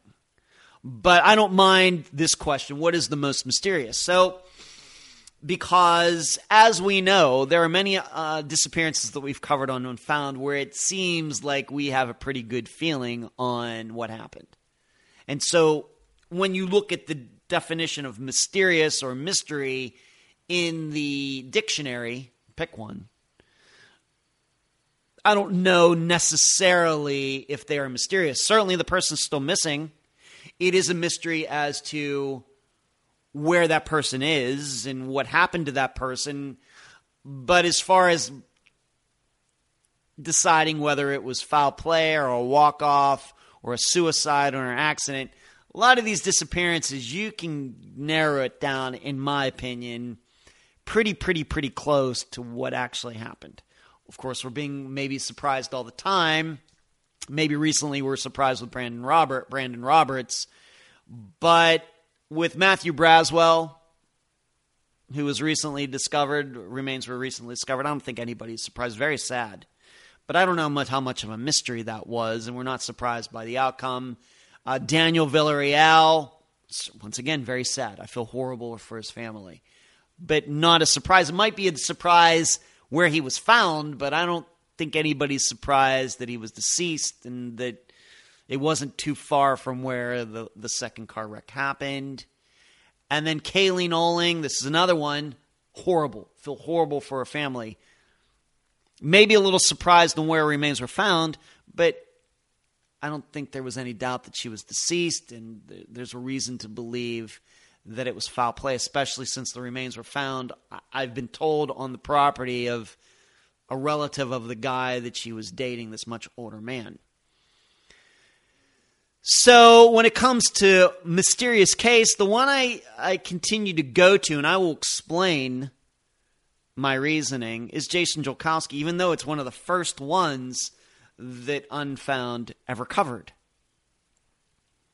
The reason it continues to come into my mind, and I could list a few others, but we'll just stick to Jason's because it's a very good example of being able to explain this, is Jason's disappearance is mysterious in my mind because it lacks all of the things we usually associate with disappearances.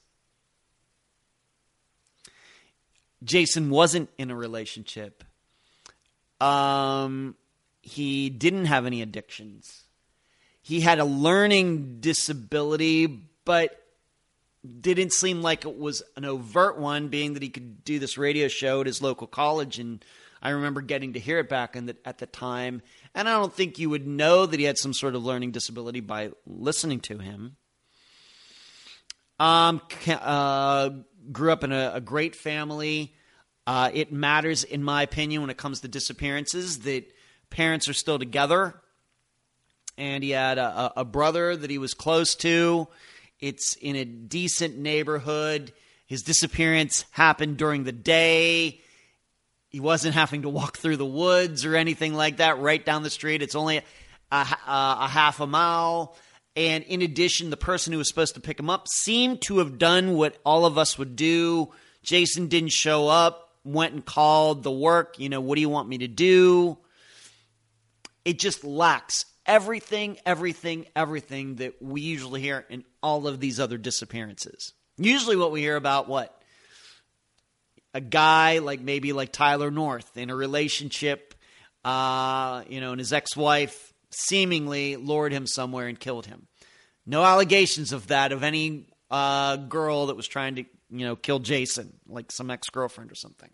No addictions. I don't think no drug addict, none of that stuff that comes up sooner or later, 1 week or another. We may not talk about addiction this week. Instead, we're talking about a woman in a bad relationship. Next week, we may talk about addiction, but we don't talk about a bad relationship. They just flip all over the place. And then we talk about mental health issues, which Jason didn't seem to have. This is why it really, really, really sticks out. Now, you may say, well, why not Joshua Guimond? Isn't that as puzzling to you? Well, I would say that it's certainly been made puzzling. I would say over the years that people have really, really tried to dig a lot of stuff up and allegations or anything, and I've listened to all of it, and I've read it like the rest of you, and it's not that convincing to me.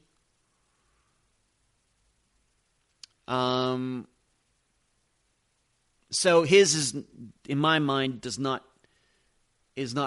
mysterious. Now, if Joshua Guimond had disappeared from campus while he was with his buddies and at 11 a.m. instead of 11 p.m. or what it was, and it was daytime, and some of these other things were not going on with Joshua that seemed like they were going on, and by the way, I'm still not convinced that he was gay, despite that being a very popular allegation and a lot of people looking into that over the past year. I'm not convinced of it, and I really don't care what his sexuality was one way or the other.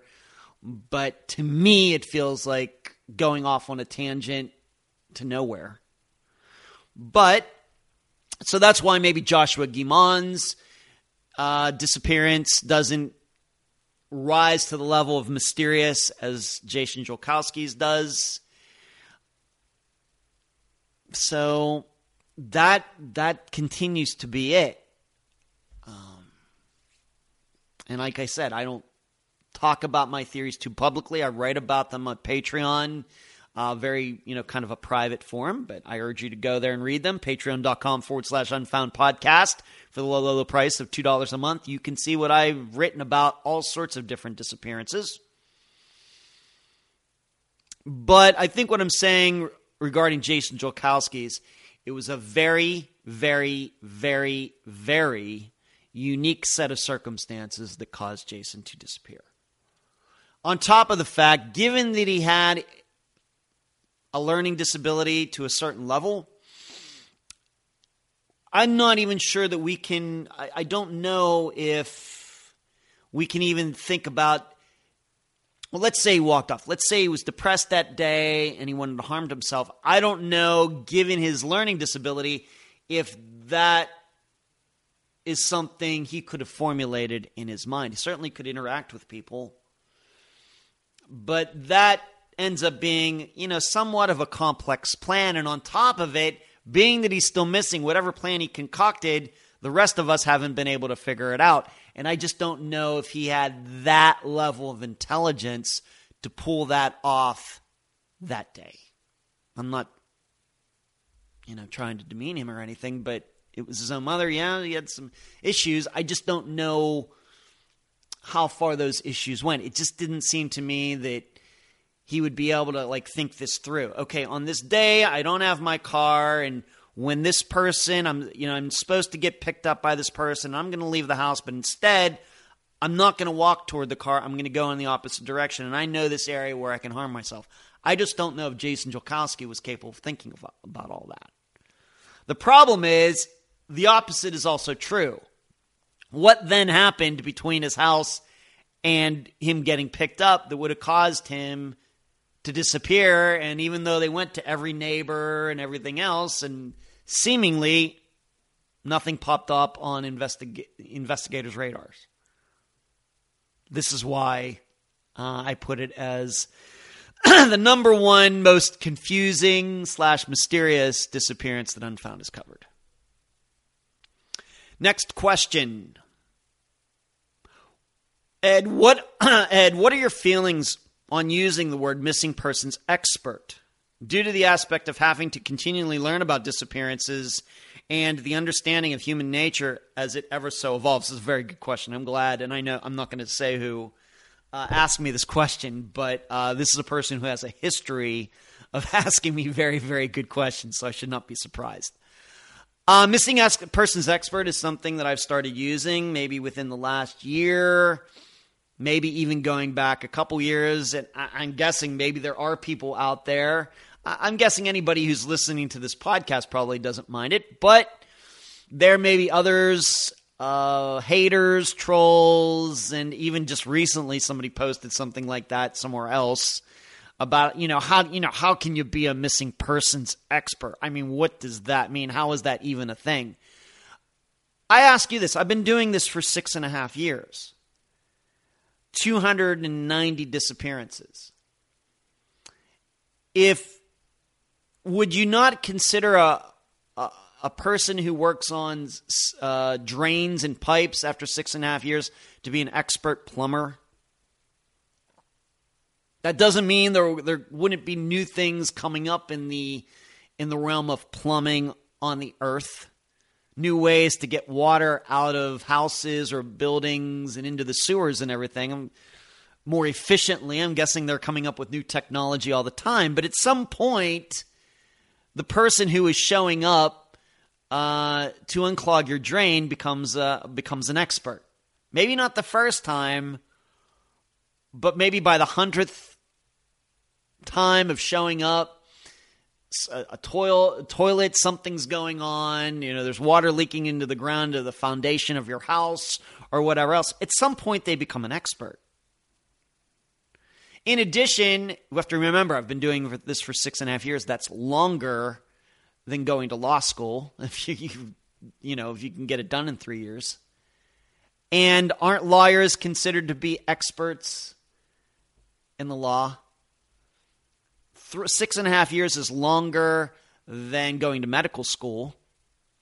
And aren't doctors considered to be experts in medicine? And given that lawyers and doctors and plumbers devote their lives to doing whatever they're doing, they consider themselves experts. And this is all that I do. This is what I've devoted. This is my work. Yes, I disc golf. Yes, I'm taking some singing classes. Yeah, I play a little guitar and everything. But Unfound and disappearance is what dominates my life. I think at some point you do become an expert. And it's arbitrary, I suppose. But I know that there are a lot of people, for example, Dr. Telesco, who have no problem with that term, and she's the retired NYPD officer, not me.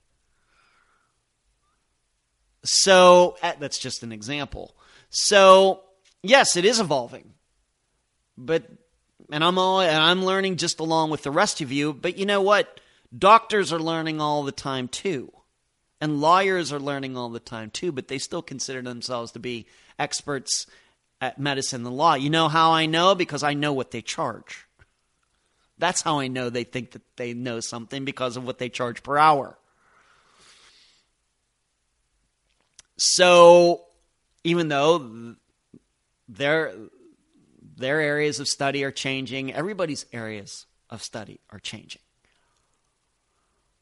So I don't mind using that. And in fact, I've gotten to the point where the way I think about Unfound is I'm not a podcaster necessarily talking about disappearances. I'm a missing persons expert with a podcast. That's where I am now with my mentality. So those are my feelings on this. And I think on top of everything else, I think that if you ask many of Unfound's guests, the help that I've given them behind the scenes, the advice is better advice than they've gotten anywhere else. And so I think that counts as being an expert on this as well. Next question, what would you say is the most common way you find cases and guests for your show? By reaching out to them.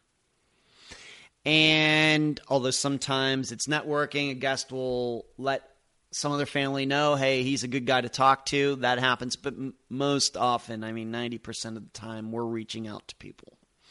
Also, what is the typical timeline from the first contact to dropping the episode, or does it vary a lot? It varies quite a bit. If we go back to the disappearance of Dorianne Myers by her sister Donna Jean Kapp, who is now deceased, I first spoke to her in the fall of 2016, and she did not appear on Unfound till the summer of 2019, as an example. Maybe another good example is Cameron Remmer. I first talked to his family in early 2019, and that episode did not come out until the end of 2019. Sandra Haley and Keith Call, which is the 2-part episode that came out at the end of 2022. I started talking to their families in the summer of 2022. So it can be really long. On the other hand, for example, with the recent episode of Alfred Turner, I spoke to his sister, and within less than a month, I interviewed her. Just depends. Really depends on what's going on with other things, other episodes I might already have lined up. Also has a lot to do with if the guest tells me something that I think is going to be very complicated to talk about on the air, something that I don't quite understand, and the person can't really explain it to me in clear terms, but I know, we have to talk about that. Then I will take it upon myself to learn whatever I can about that.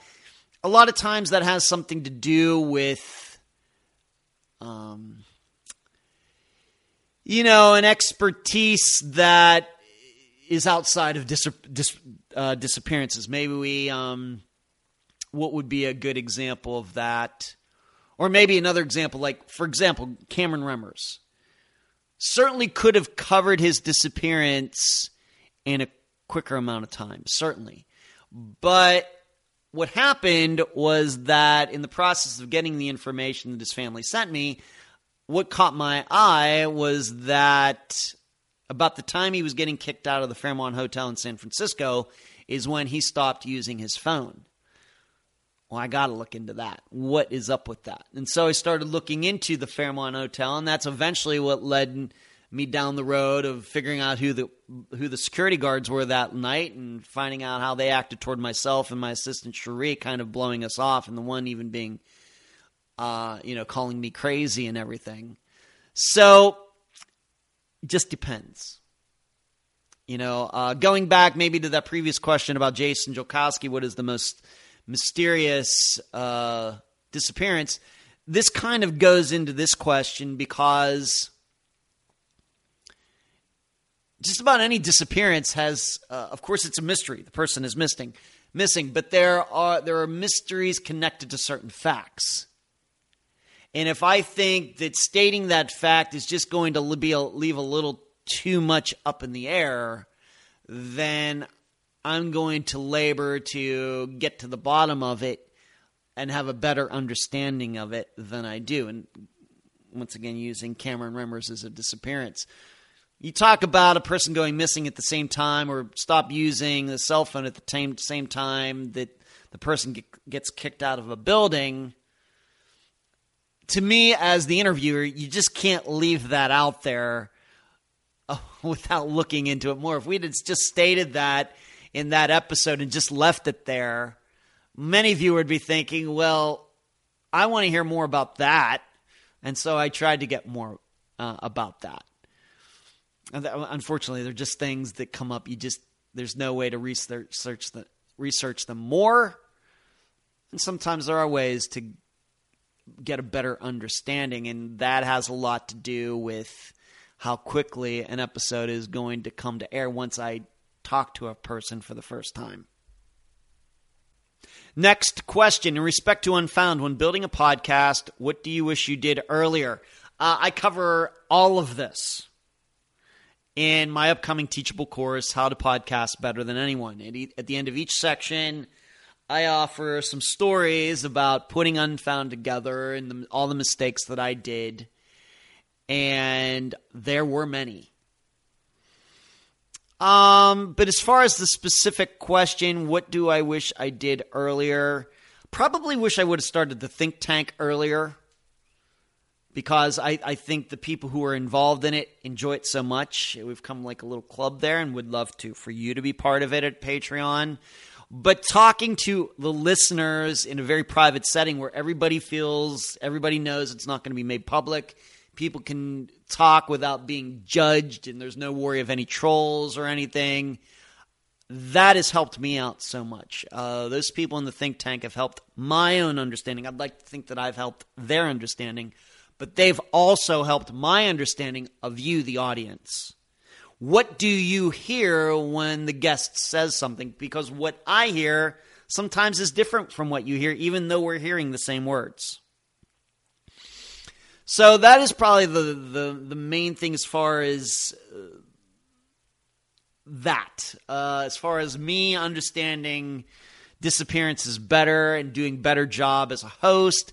But as far as just the mechanics of putting the podcast together, there are so many things that I should have never, ever, ever done. But you will have to get the course to find out what those things are.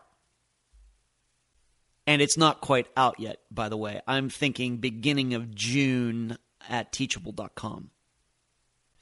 Next question. Do you have any future plans to, again, collaborate with other podcasters, YouTube creators in the true crime community? This person says that I enjoyed your collaboration with John Lorden. I'm not ruling it out. Of course, just recently I had Trisha Griffith on an episode, and then I was on her. So is that kind of a collaboration? I guess not, being that we've not worked on a specific disappearance together. Maybe we will. I don't know if she has any time for that, but maybe we could somewhere down the road, because I got along very well with her. But nothing in the plans, no solid plans right at this point, as I'm recording this in early April of 2023. Just depends. We all have our schedules. Each podcaster has his or her own schedule.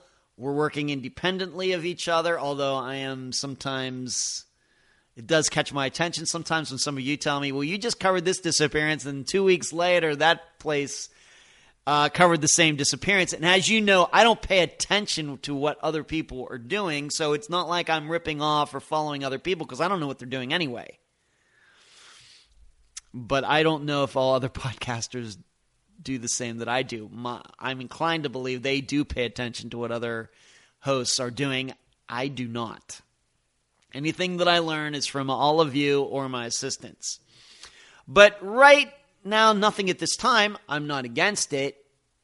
If somebody were to contact me and ask, I would, of course, look into if it's something that I already know. Of course, it's John Lorden. I wouldn't have to do any looking into his background or anything.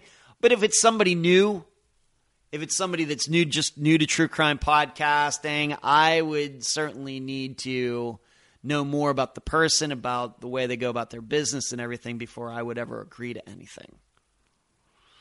So, just everything just has to line up perfectly, I think, for collaborations. We're really going to work together. That's different than somebody just maybe like Trisha did, coming on to Unfound and getting interviewed, or me going on to her YouTube channel. We talk collaboration, working on a disappearance together, talking to people, putting facts together and everything. Just so many things have to line up for that to happen. And there's just nothing that is lined up right now. What climate do I prefer? Las Vegas or the Gulf Coast of Florida? Wow. There is a distinct difference. I don't want anybody to think that just because Florida's hot, just because Las Vegas is hot, that they are the same. And I don't even mean in the way they talk about what Las Vegas. Yeah, it's 115, but it's a dry heat, which is kind of a joke. There's a distinct difference between the two places. Having lived there for 13 and a half years and, going to be coming up on 12 years here, which I can't even believe. There are pluses and minuses. First, you have to understand that Las Vegas weather will kill you. If you're out in Las Vegas summer in July or August and you don't have water, you will die. Whereas here in Florida, the weather's going to be hot, but it's not going to kill you because it's very wet. The air is, of course, very humid, and it doesn't suck the water out of you like Las Vegas weather does. And that's what they talk about, a dry heat. Well, that is actually worse. People may joke about it, but that's the dangerous kind of heat. Florida heat is not dangerous. Yeah, if you go without water for long enough, you're going to die. Yes. But to me, being outside on a Florida day, even when I've disc golfed in tournaments, I played in a disc golf tournament a few years in a row, like 2014 through 2016 or 2017, something like that, over in Daytona Beach in July. Like the weekend after, it was always the weekend after July 4th. And it was hot, and I wish I was inside in the air conditioning, but it wasn't miserable, not to me. Whereas I spent many days outside working in Las Vegas in the summer, lugging computers around and printers and everything. That is miserable, and it's dangerous and everything else. Now, which one do I prefer? Probably overall, if we're going to take every day of the year, you have to consider all of it, probably Florida, because in Las Vegas, it does get cold. It does snow. And it will get down into the 20s in Las Vegas. I don't even know if people realize that. It gets up to 115 in July and August, but it'll go down to 20 degrees in January. Of course, here in Florida, it doesn't do that. We go mainly between a low, at least here at this part of Florida, like between 45, high 40s, and like 95. So it's not as big of an extreme, but you'll notice I'm not complaining about the Vegas heat. I'm just saying it's dangerous. I'm much more bothered by how cold it gets in Las Vegas than how hot it gets in Las Vegas. But I haven't been back since I moved from there, but it would be cool to go back sometime soon. So I have to say overall, Florida. But I think I could be convinced that the rest of the year, besides the winter, I might prefer Las Vegas. We're getting close to the end here. Maybe one more big time question. Like I said, you'll see the reason I left it for last. But the question is, will you be letting your hair grow as long as possible, or are you keeping it trimmed to maintain its current length? As I like to say, if you don't know, and it's funny, we're kind of, it seems here in 2023, as it's pretty nice, we continue to get new listeners, new viewers. And it's funny that these new people do not know what I look like. And I've had some new people within the last month come into the live show, and I think the comments are there if I've gotten it other places, but they don't know what I look like, and maybe they think I'm a lot younger than I am. Even though I'm 52, my voice, I think, still sounds like it did when I was in my early 30s, and people's voices, for the most part, stay the same until you get old, and maybe you start having some breathing problems, and your lungs become less efficient. But the hair is what usually gets them when they see me for the first time. And as I continue to say that I'm growing my hair for all the guys that can't. There are, as you know, there are a lot of men in their 50s who have lost their hair. And as I've said many times, that the choice between, I'd rather, I've actually made this joke to people when I've joked about not playing very good disc golf sometimes. And I always say, you know what? I'd rather be a bad disc golfer and have all this hair than me be a great disc golfer and not have any hair and not be able to grow hair. That's where I am. I'm a kind of a vain person. And that's not against all you ball guys out there. Own it. Love it. Happy for all of you. But let's just be honest. If you could still grow a full head of hair, you would be doing that. It's fine. And so I just think I'm just doing what a lot of other guys can't and trying to enjoy it. And I am enjoying it, even though my dad hates it and some other people hate it. And if my mother was alive, she would surely shoot me. But do I get it trimmed? It probably is due for another trim. We got maybe a few split ends going on here in April of 2023. Maybe I'll get that done soon. And as long as possible, we'll just see. I have noticed that, probably due to my age, that it has slowed down in its growth. Maybe because I don't spend my time outside. You have to remember, sunlight causes your hair to grow faster. And being that I spend most of my time inside, I don't even have a commute to work. Mainly when I'm going outside, it's to play disc golf and I'm out in the sun, but it's only for a couple hours. And I'm a little particular about the sun because skin cancer does run in my family. So probably my hair growth has slowed a bit. And really, but to tell you the truth, I really don't keep track of it anyway. But I know recently a woman who is a very important person in my life has, given me a little criticism, and she says that I looked a lot better when my hair was short. But it's all about the fun to me when it comes to this hair. It's all about the fun. So that's my answer. This is my real hair.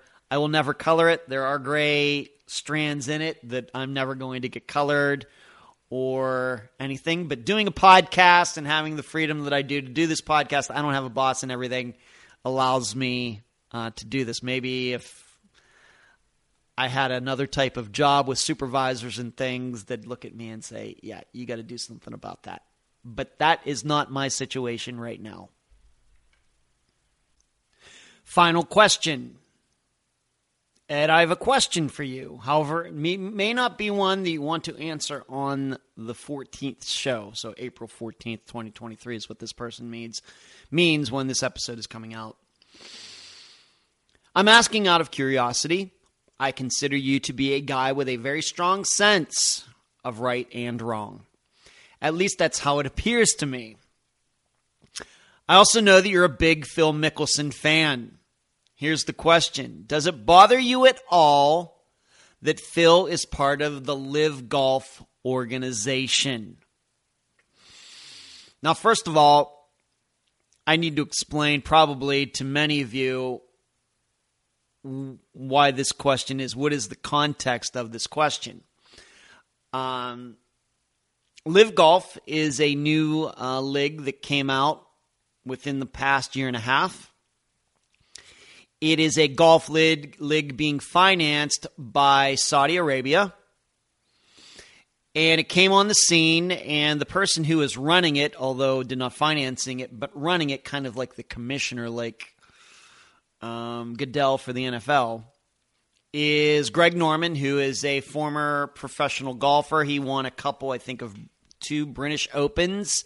But he's more famously known for choking twice at the Masters, losing once to Larry Mize and the other time to Nick Faldo. In fact, him losing to Nick Faldo is considered to be one of the biggest choke jobs in the history of professional golf. But Greg Norman overall, I mean, was number 1 in the world, very distinguished career. Most golfers would have loved to have had Greg Norman's career. But he is the commissioner, and what Live Golf, and the reason it's called Live, capital L, capital I, capital V Golf, is because in Roman numerals, LIV is 54, and the significance of that is that the tournaments they run are not 72 holes like what the PGA does. They're only 54 holes, so the golfers only end up playing for 3 days instead of 4. They play Friday through Sunday instead of Thursday through Sunday, so that's where they got, whether that's a good name or not, I really don't know. But that is what it is. It's Live Golf. It's been around. And what Live Golf has successfully done, has, due to a variety of issues that I'm going to get into, has drawn quite a few golfers away from the PGA and the European leagues to take part in it. Of course, Phil Mickelson is one of them, and he is my favorite athlete. Has been for the last almost 20 years. Before that, it was Andre Agassi before he retired. But other well-known names, Brooks Koepka, who is a 4-time major winner. He's an American and a former number 1, just even very recently number 1 in the world.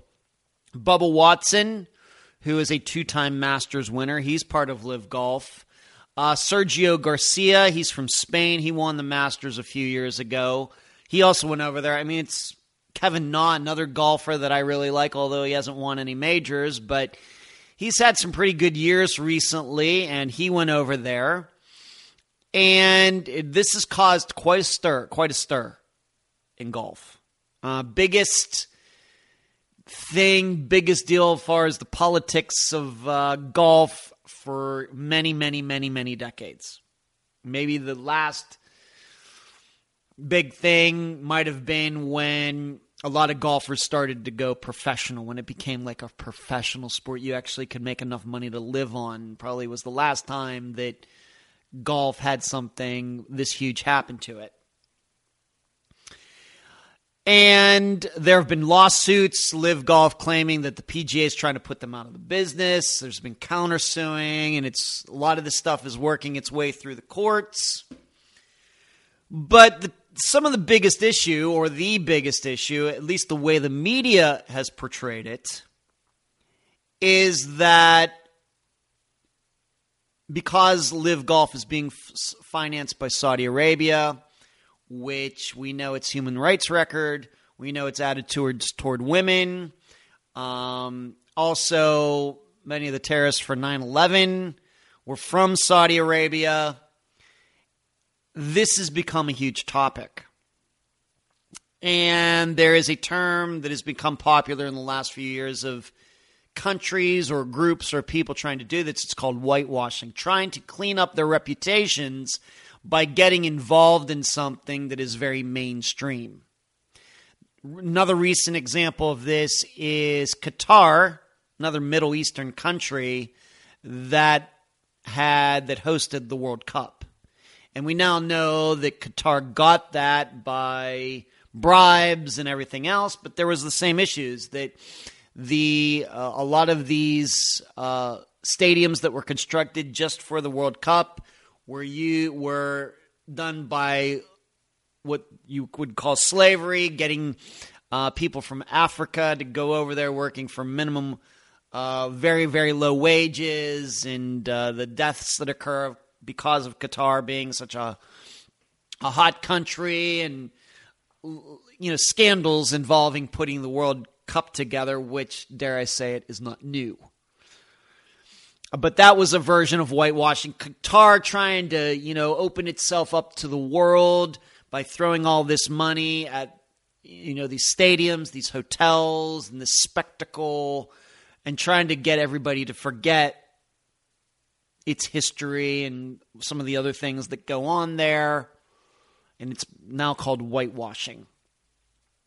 And this is what people say that Saudi Arabia is trying to do by throwing, when I say millions and millions and millions and millions and millions and millions of dollars at this Live Golf League. And Live Golf has had its problems, have troubles getting on TV, or, a lot of people showing up for their tournaments, maybe because of the bad press. Maybe because people just aren't sure what's going on here.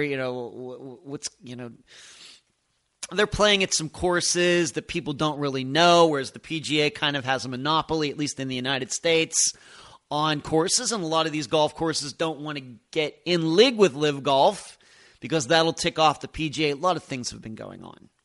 But mainly it has to do with Saudi Arabia being the country that it is, and these people taking money from a country that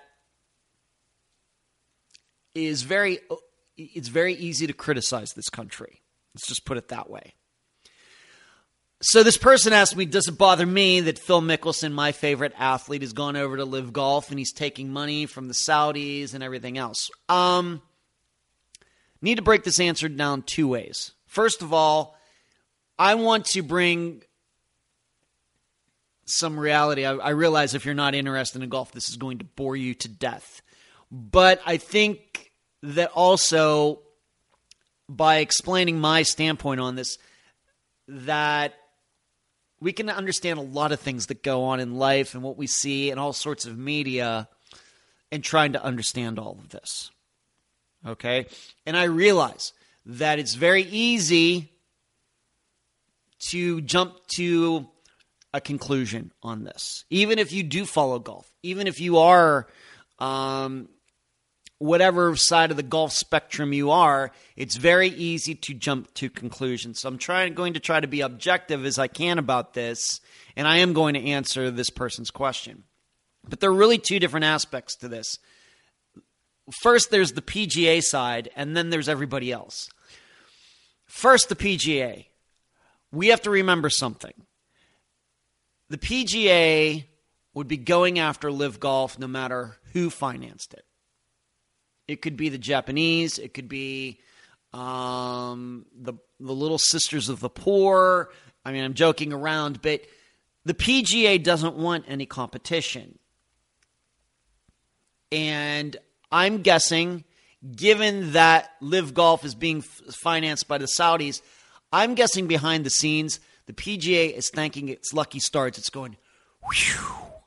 I'm really happy that the Saudis are financing it and not some other group or country that would be a lot harder to criticize.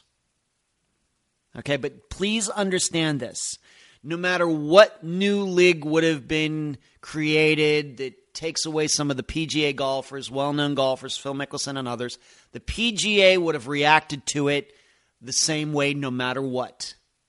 Okay, no matter what. They would have been very negative. They would have attacked it. They would have done everything in their power to undermine it and demean it and everything else. It's just being that it's Saudi Arabia doing it just makes the PGA's job a lot easier. Okay? Please understand that. But in what the PGA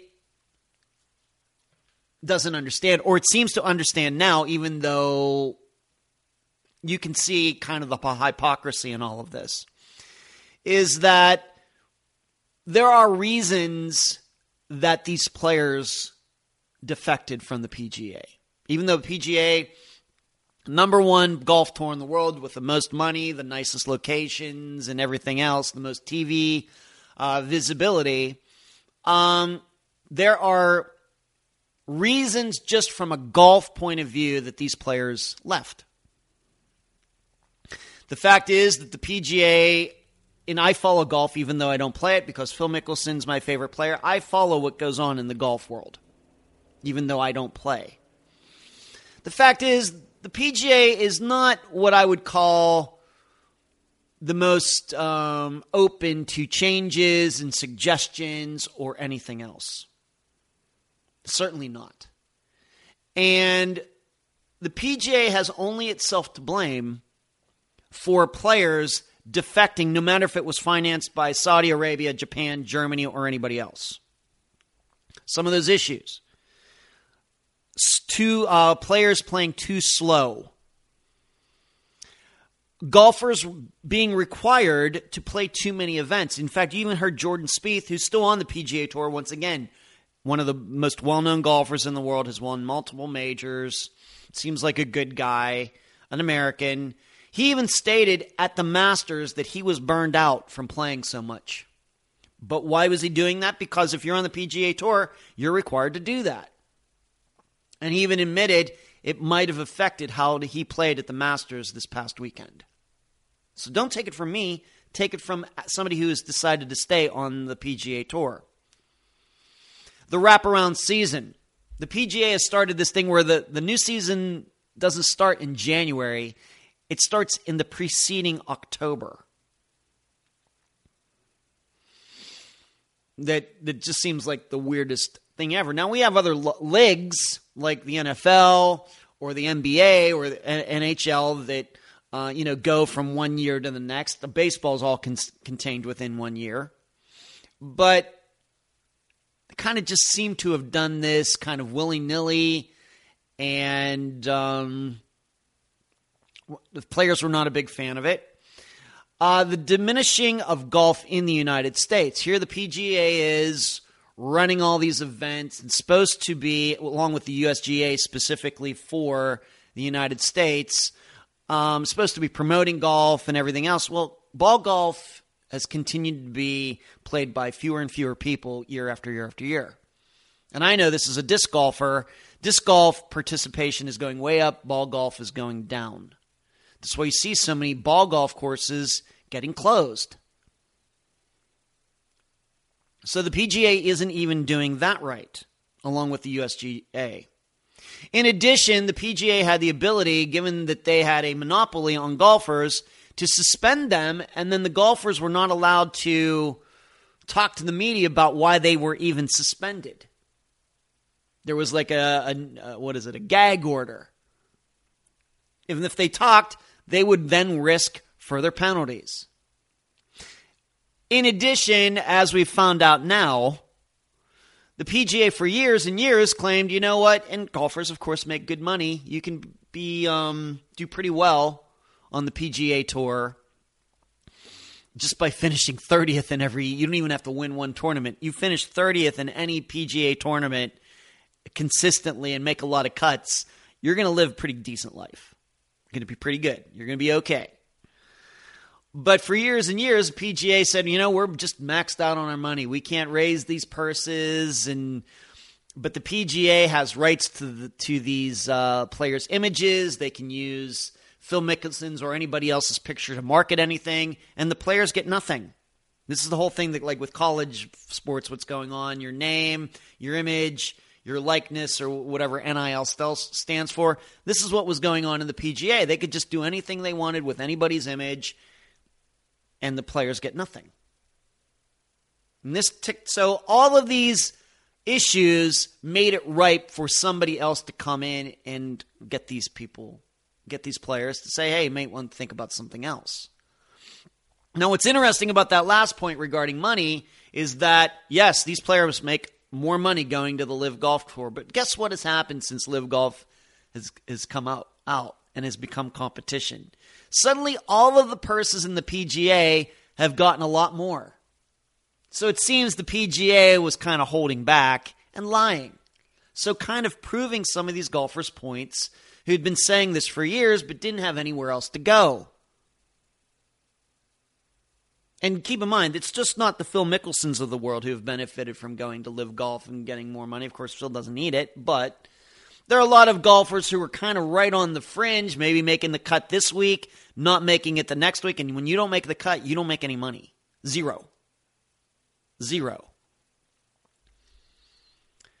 Whereas they saw an opportunity, you know what, I think I can go to Live Golf. I think I can do well over there and I can make some money. So these people who might not have been able to make it on the Live Golf Tour or on the PGA can make it on the Live Golf Tour. And these are all things that the PGA ignored for many, many years, setting themselves up, as monopolies usually do, for being undermined. Just taking everything for granted, and eventually somebody's going to see an opportunity, whether it's Saudi Arabia or somebody else.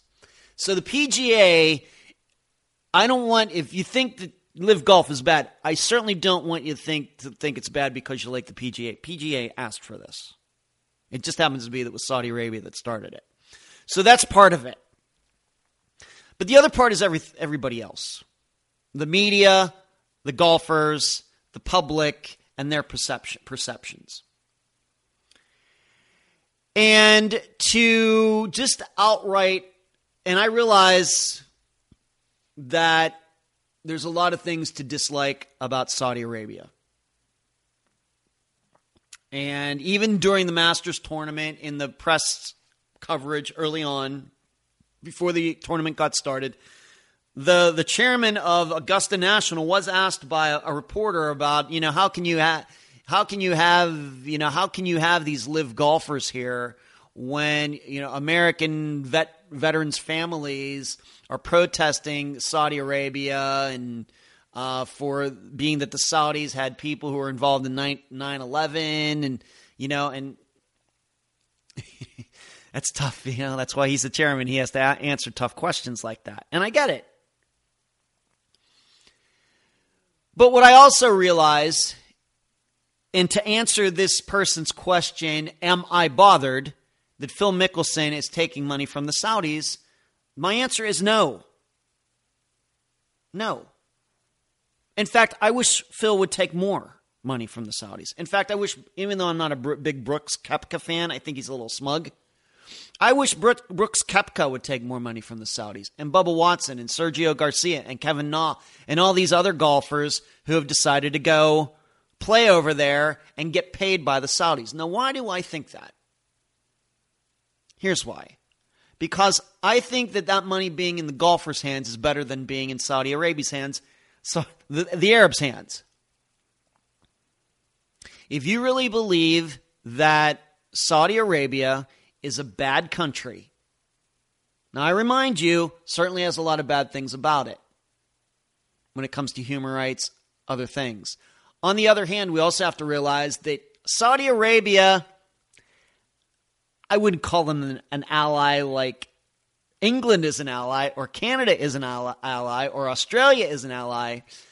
But you have to realize that Saudi Arabia has certainly helped out the United States a lot over the years, militarily specifically. We actually have bases in Saudi Arabia. Remember that. Whereas it seems, what I'm trying to figure out, and I'm not an NBA fan. I haven't watched an NBA fan a game for 20 years. I know who LeBron James is. But I wonder why there doesn't seem to be as much as a hubbub about the NBA being very, very, very closely connected to China. Now, China is surely not an ally of the United States. China, as we know, except for economically getting so many things made in China, and every other way, China and the United States are opposites. We will never, the Chinese and the United States have not worked together on a military operation since World War II, when they allowed our bombers after the bombing of Tokyo in 1942. What was that called? Was it called the Tippets Raid? we went and bombed Tokyo. It was just really symbolic, but it really ticked the Japanese off. Most of those bombers ended up landing in China. And China was our ally during World War II. That was the last time. Because by the time the North Korean War or the Korean War rolled around, the communist Chinese had come into power, and they were for North Korea, and we were for South Korea. In Vietnam, they helped out North Vietnam. We, of course, were with the South Vietnam. We haven't been unified militarily with the Chinese for 80 years. And we know that they rip us off technologically. We know about their expansion in the South China Sea, on and on and on and on and on. Even though I know we deal with them economically, we trade with them. But they are not our allies. Yet the NBA seemingly can get away with going over there and playing games over there and everything. And there's certainly not as much hubbub as there is about these golfers taking money from Saudi Arabia, even though Saudi Arabia is certainly closer to the United States in a lot of for interests than China is. Something I don't understand. Now, you may say, well, we shouldn't be in league with all of them. If that's your standpoint, I can respect it. I don't know how realistic it is. But if that's your standpoint and you're consistent on that, then good for you. But my attitude is, if you believe that an organization or a country or a person is bad, you should do whatever to take as much money from that person as possible. Of course, without compromising your values. And I don't think any of these golfers are compromising their values. I haven't heard, in fact, what's bizarre about all of this regarding Phil Mickelson in particular is because he is the highest profile golfer who went to LIV Golf, he has gotten most of the criticism, even though he is the one who was most critical of Saudi Arabia when this got started. He was the one that brought up the Khashoggi murder in the Saudi embassy in Turkey and critical of them and everything else. But he decided he was going to take their money anyway, probably thinking the same thing I'm thinking as I sit here talking into this microphone. If they're willing to pay me and I'm willing to take some money off these people who are no good, then I'm going to do it. It's not like these golfers are being asked to say Saudi Arabia is the greatest country in the world and they're great on human rights or anything like that. It's been very much the opposite. I think that a lot of this is generated by the media. You have to remember something. All of the golf media is in league with the PGA, so they will say anything to make LIV Golf look bad. Certainly, the Saudi Arabia has a lot of criticisms of it, and it deserves it. But my standpoint is still, if they're willing to give up $600 million and give it to a bunch of golfers and a bunch of Americans and a bunch of golfers who do believe in human rights and everything else, then we should let them do that. In fact, we should get them to give more. If it's not $600 million, how about $2 billion? How about $5 billion? How about everything that they're worth? Would that not make us all feel good?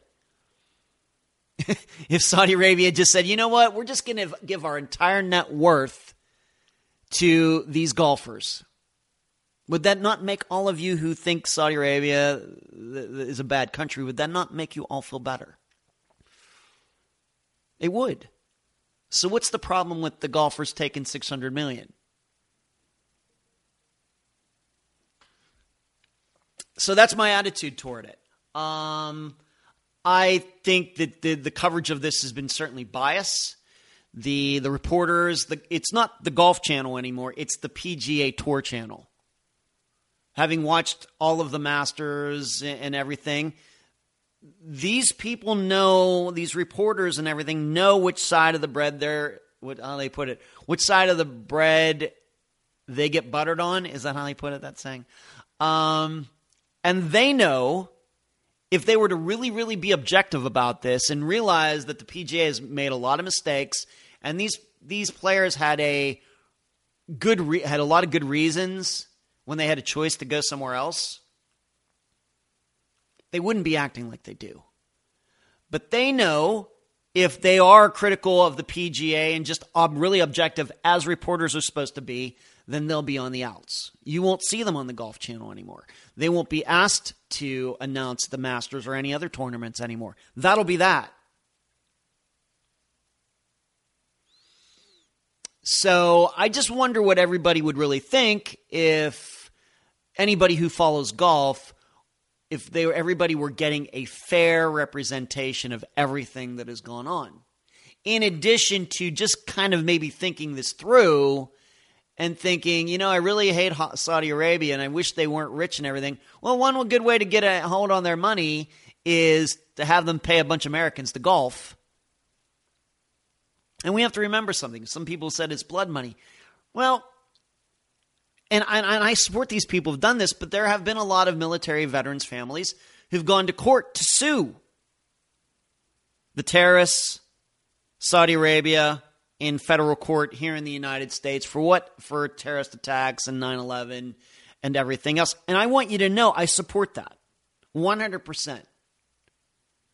But you also have to realize that money that they would be getting would be no different than the golfers getting paid by Saudi Arabia. It's still coming from the same place. And it's still, you could say, dirty money because it's been earned the way it's been earned. But my standpoint is always, if some horrible person wants to just throw in money out and everything else, you take it. You take it. Now, if it gets to be a point where there are expectations of saying something is good that it's not, and these golfers have to compromise their values of as people, as to what they think about the ways of the world, that's something else. But that's not happening, even though the media may tell you otherwise. So what I think is right is, if you believe that Saudi Arabia is a bad country and it doesn't deserve to have any money, then this is one way of maybe many ways that could be created to take money from them. You have to start somewhere. So that is my answer to the question. I think Phil should get as much money as he can. And then what is he going to do, as Phil Mickelson does? He finances, with all the money that he's made, he's financed education programs and in scholarships and everything else. And this is just going to allow him to do more of that. He's taking bad money, if you consider Saudi Arabia to be good, and giving it to good causes. Children's causes, science causes, scholarships, schools, all these things that he is able to do in the position that he is in. And all the other golfers are doing the same thing, I'm sure. Or they could just not take any of that money, and then all of those things wouldn't happen. You just have to pick which makes more sense to me. To you. To me, if you could take money and then turn it into something good, you do it. That's my answer. And that's the program. Right now, while you are in your podcast platform, Spotify, YouTube, iTunes, wherever, give Unfound a 5-star review, a thumbs up, whatever that platform allows. I thank you for listening. I'm Ed Densel, and you've just finished this episode of Unfound.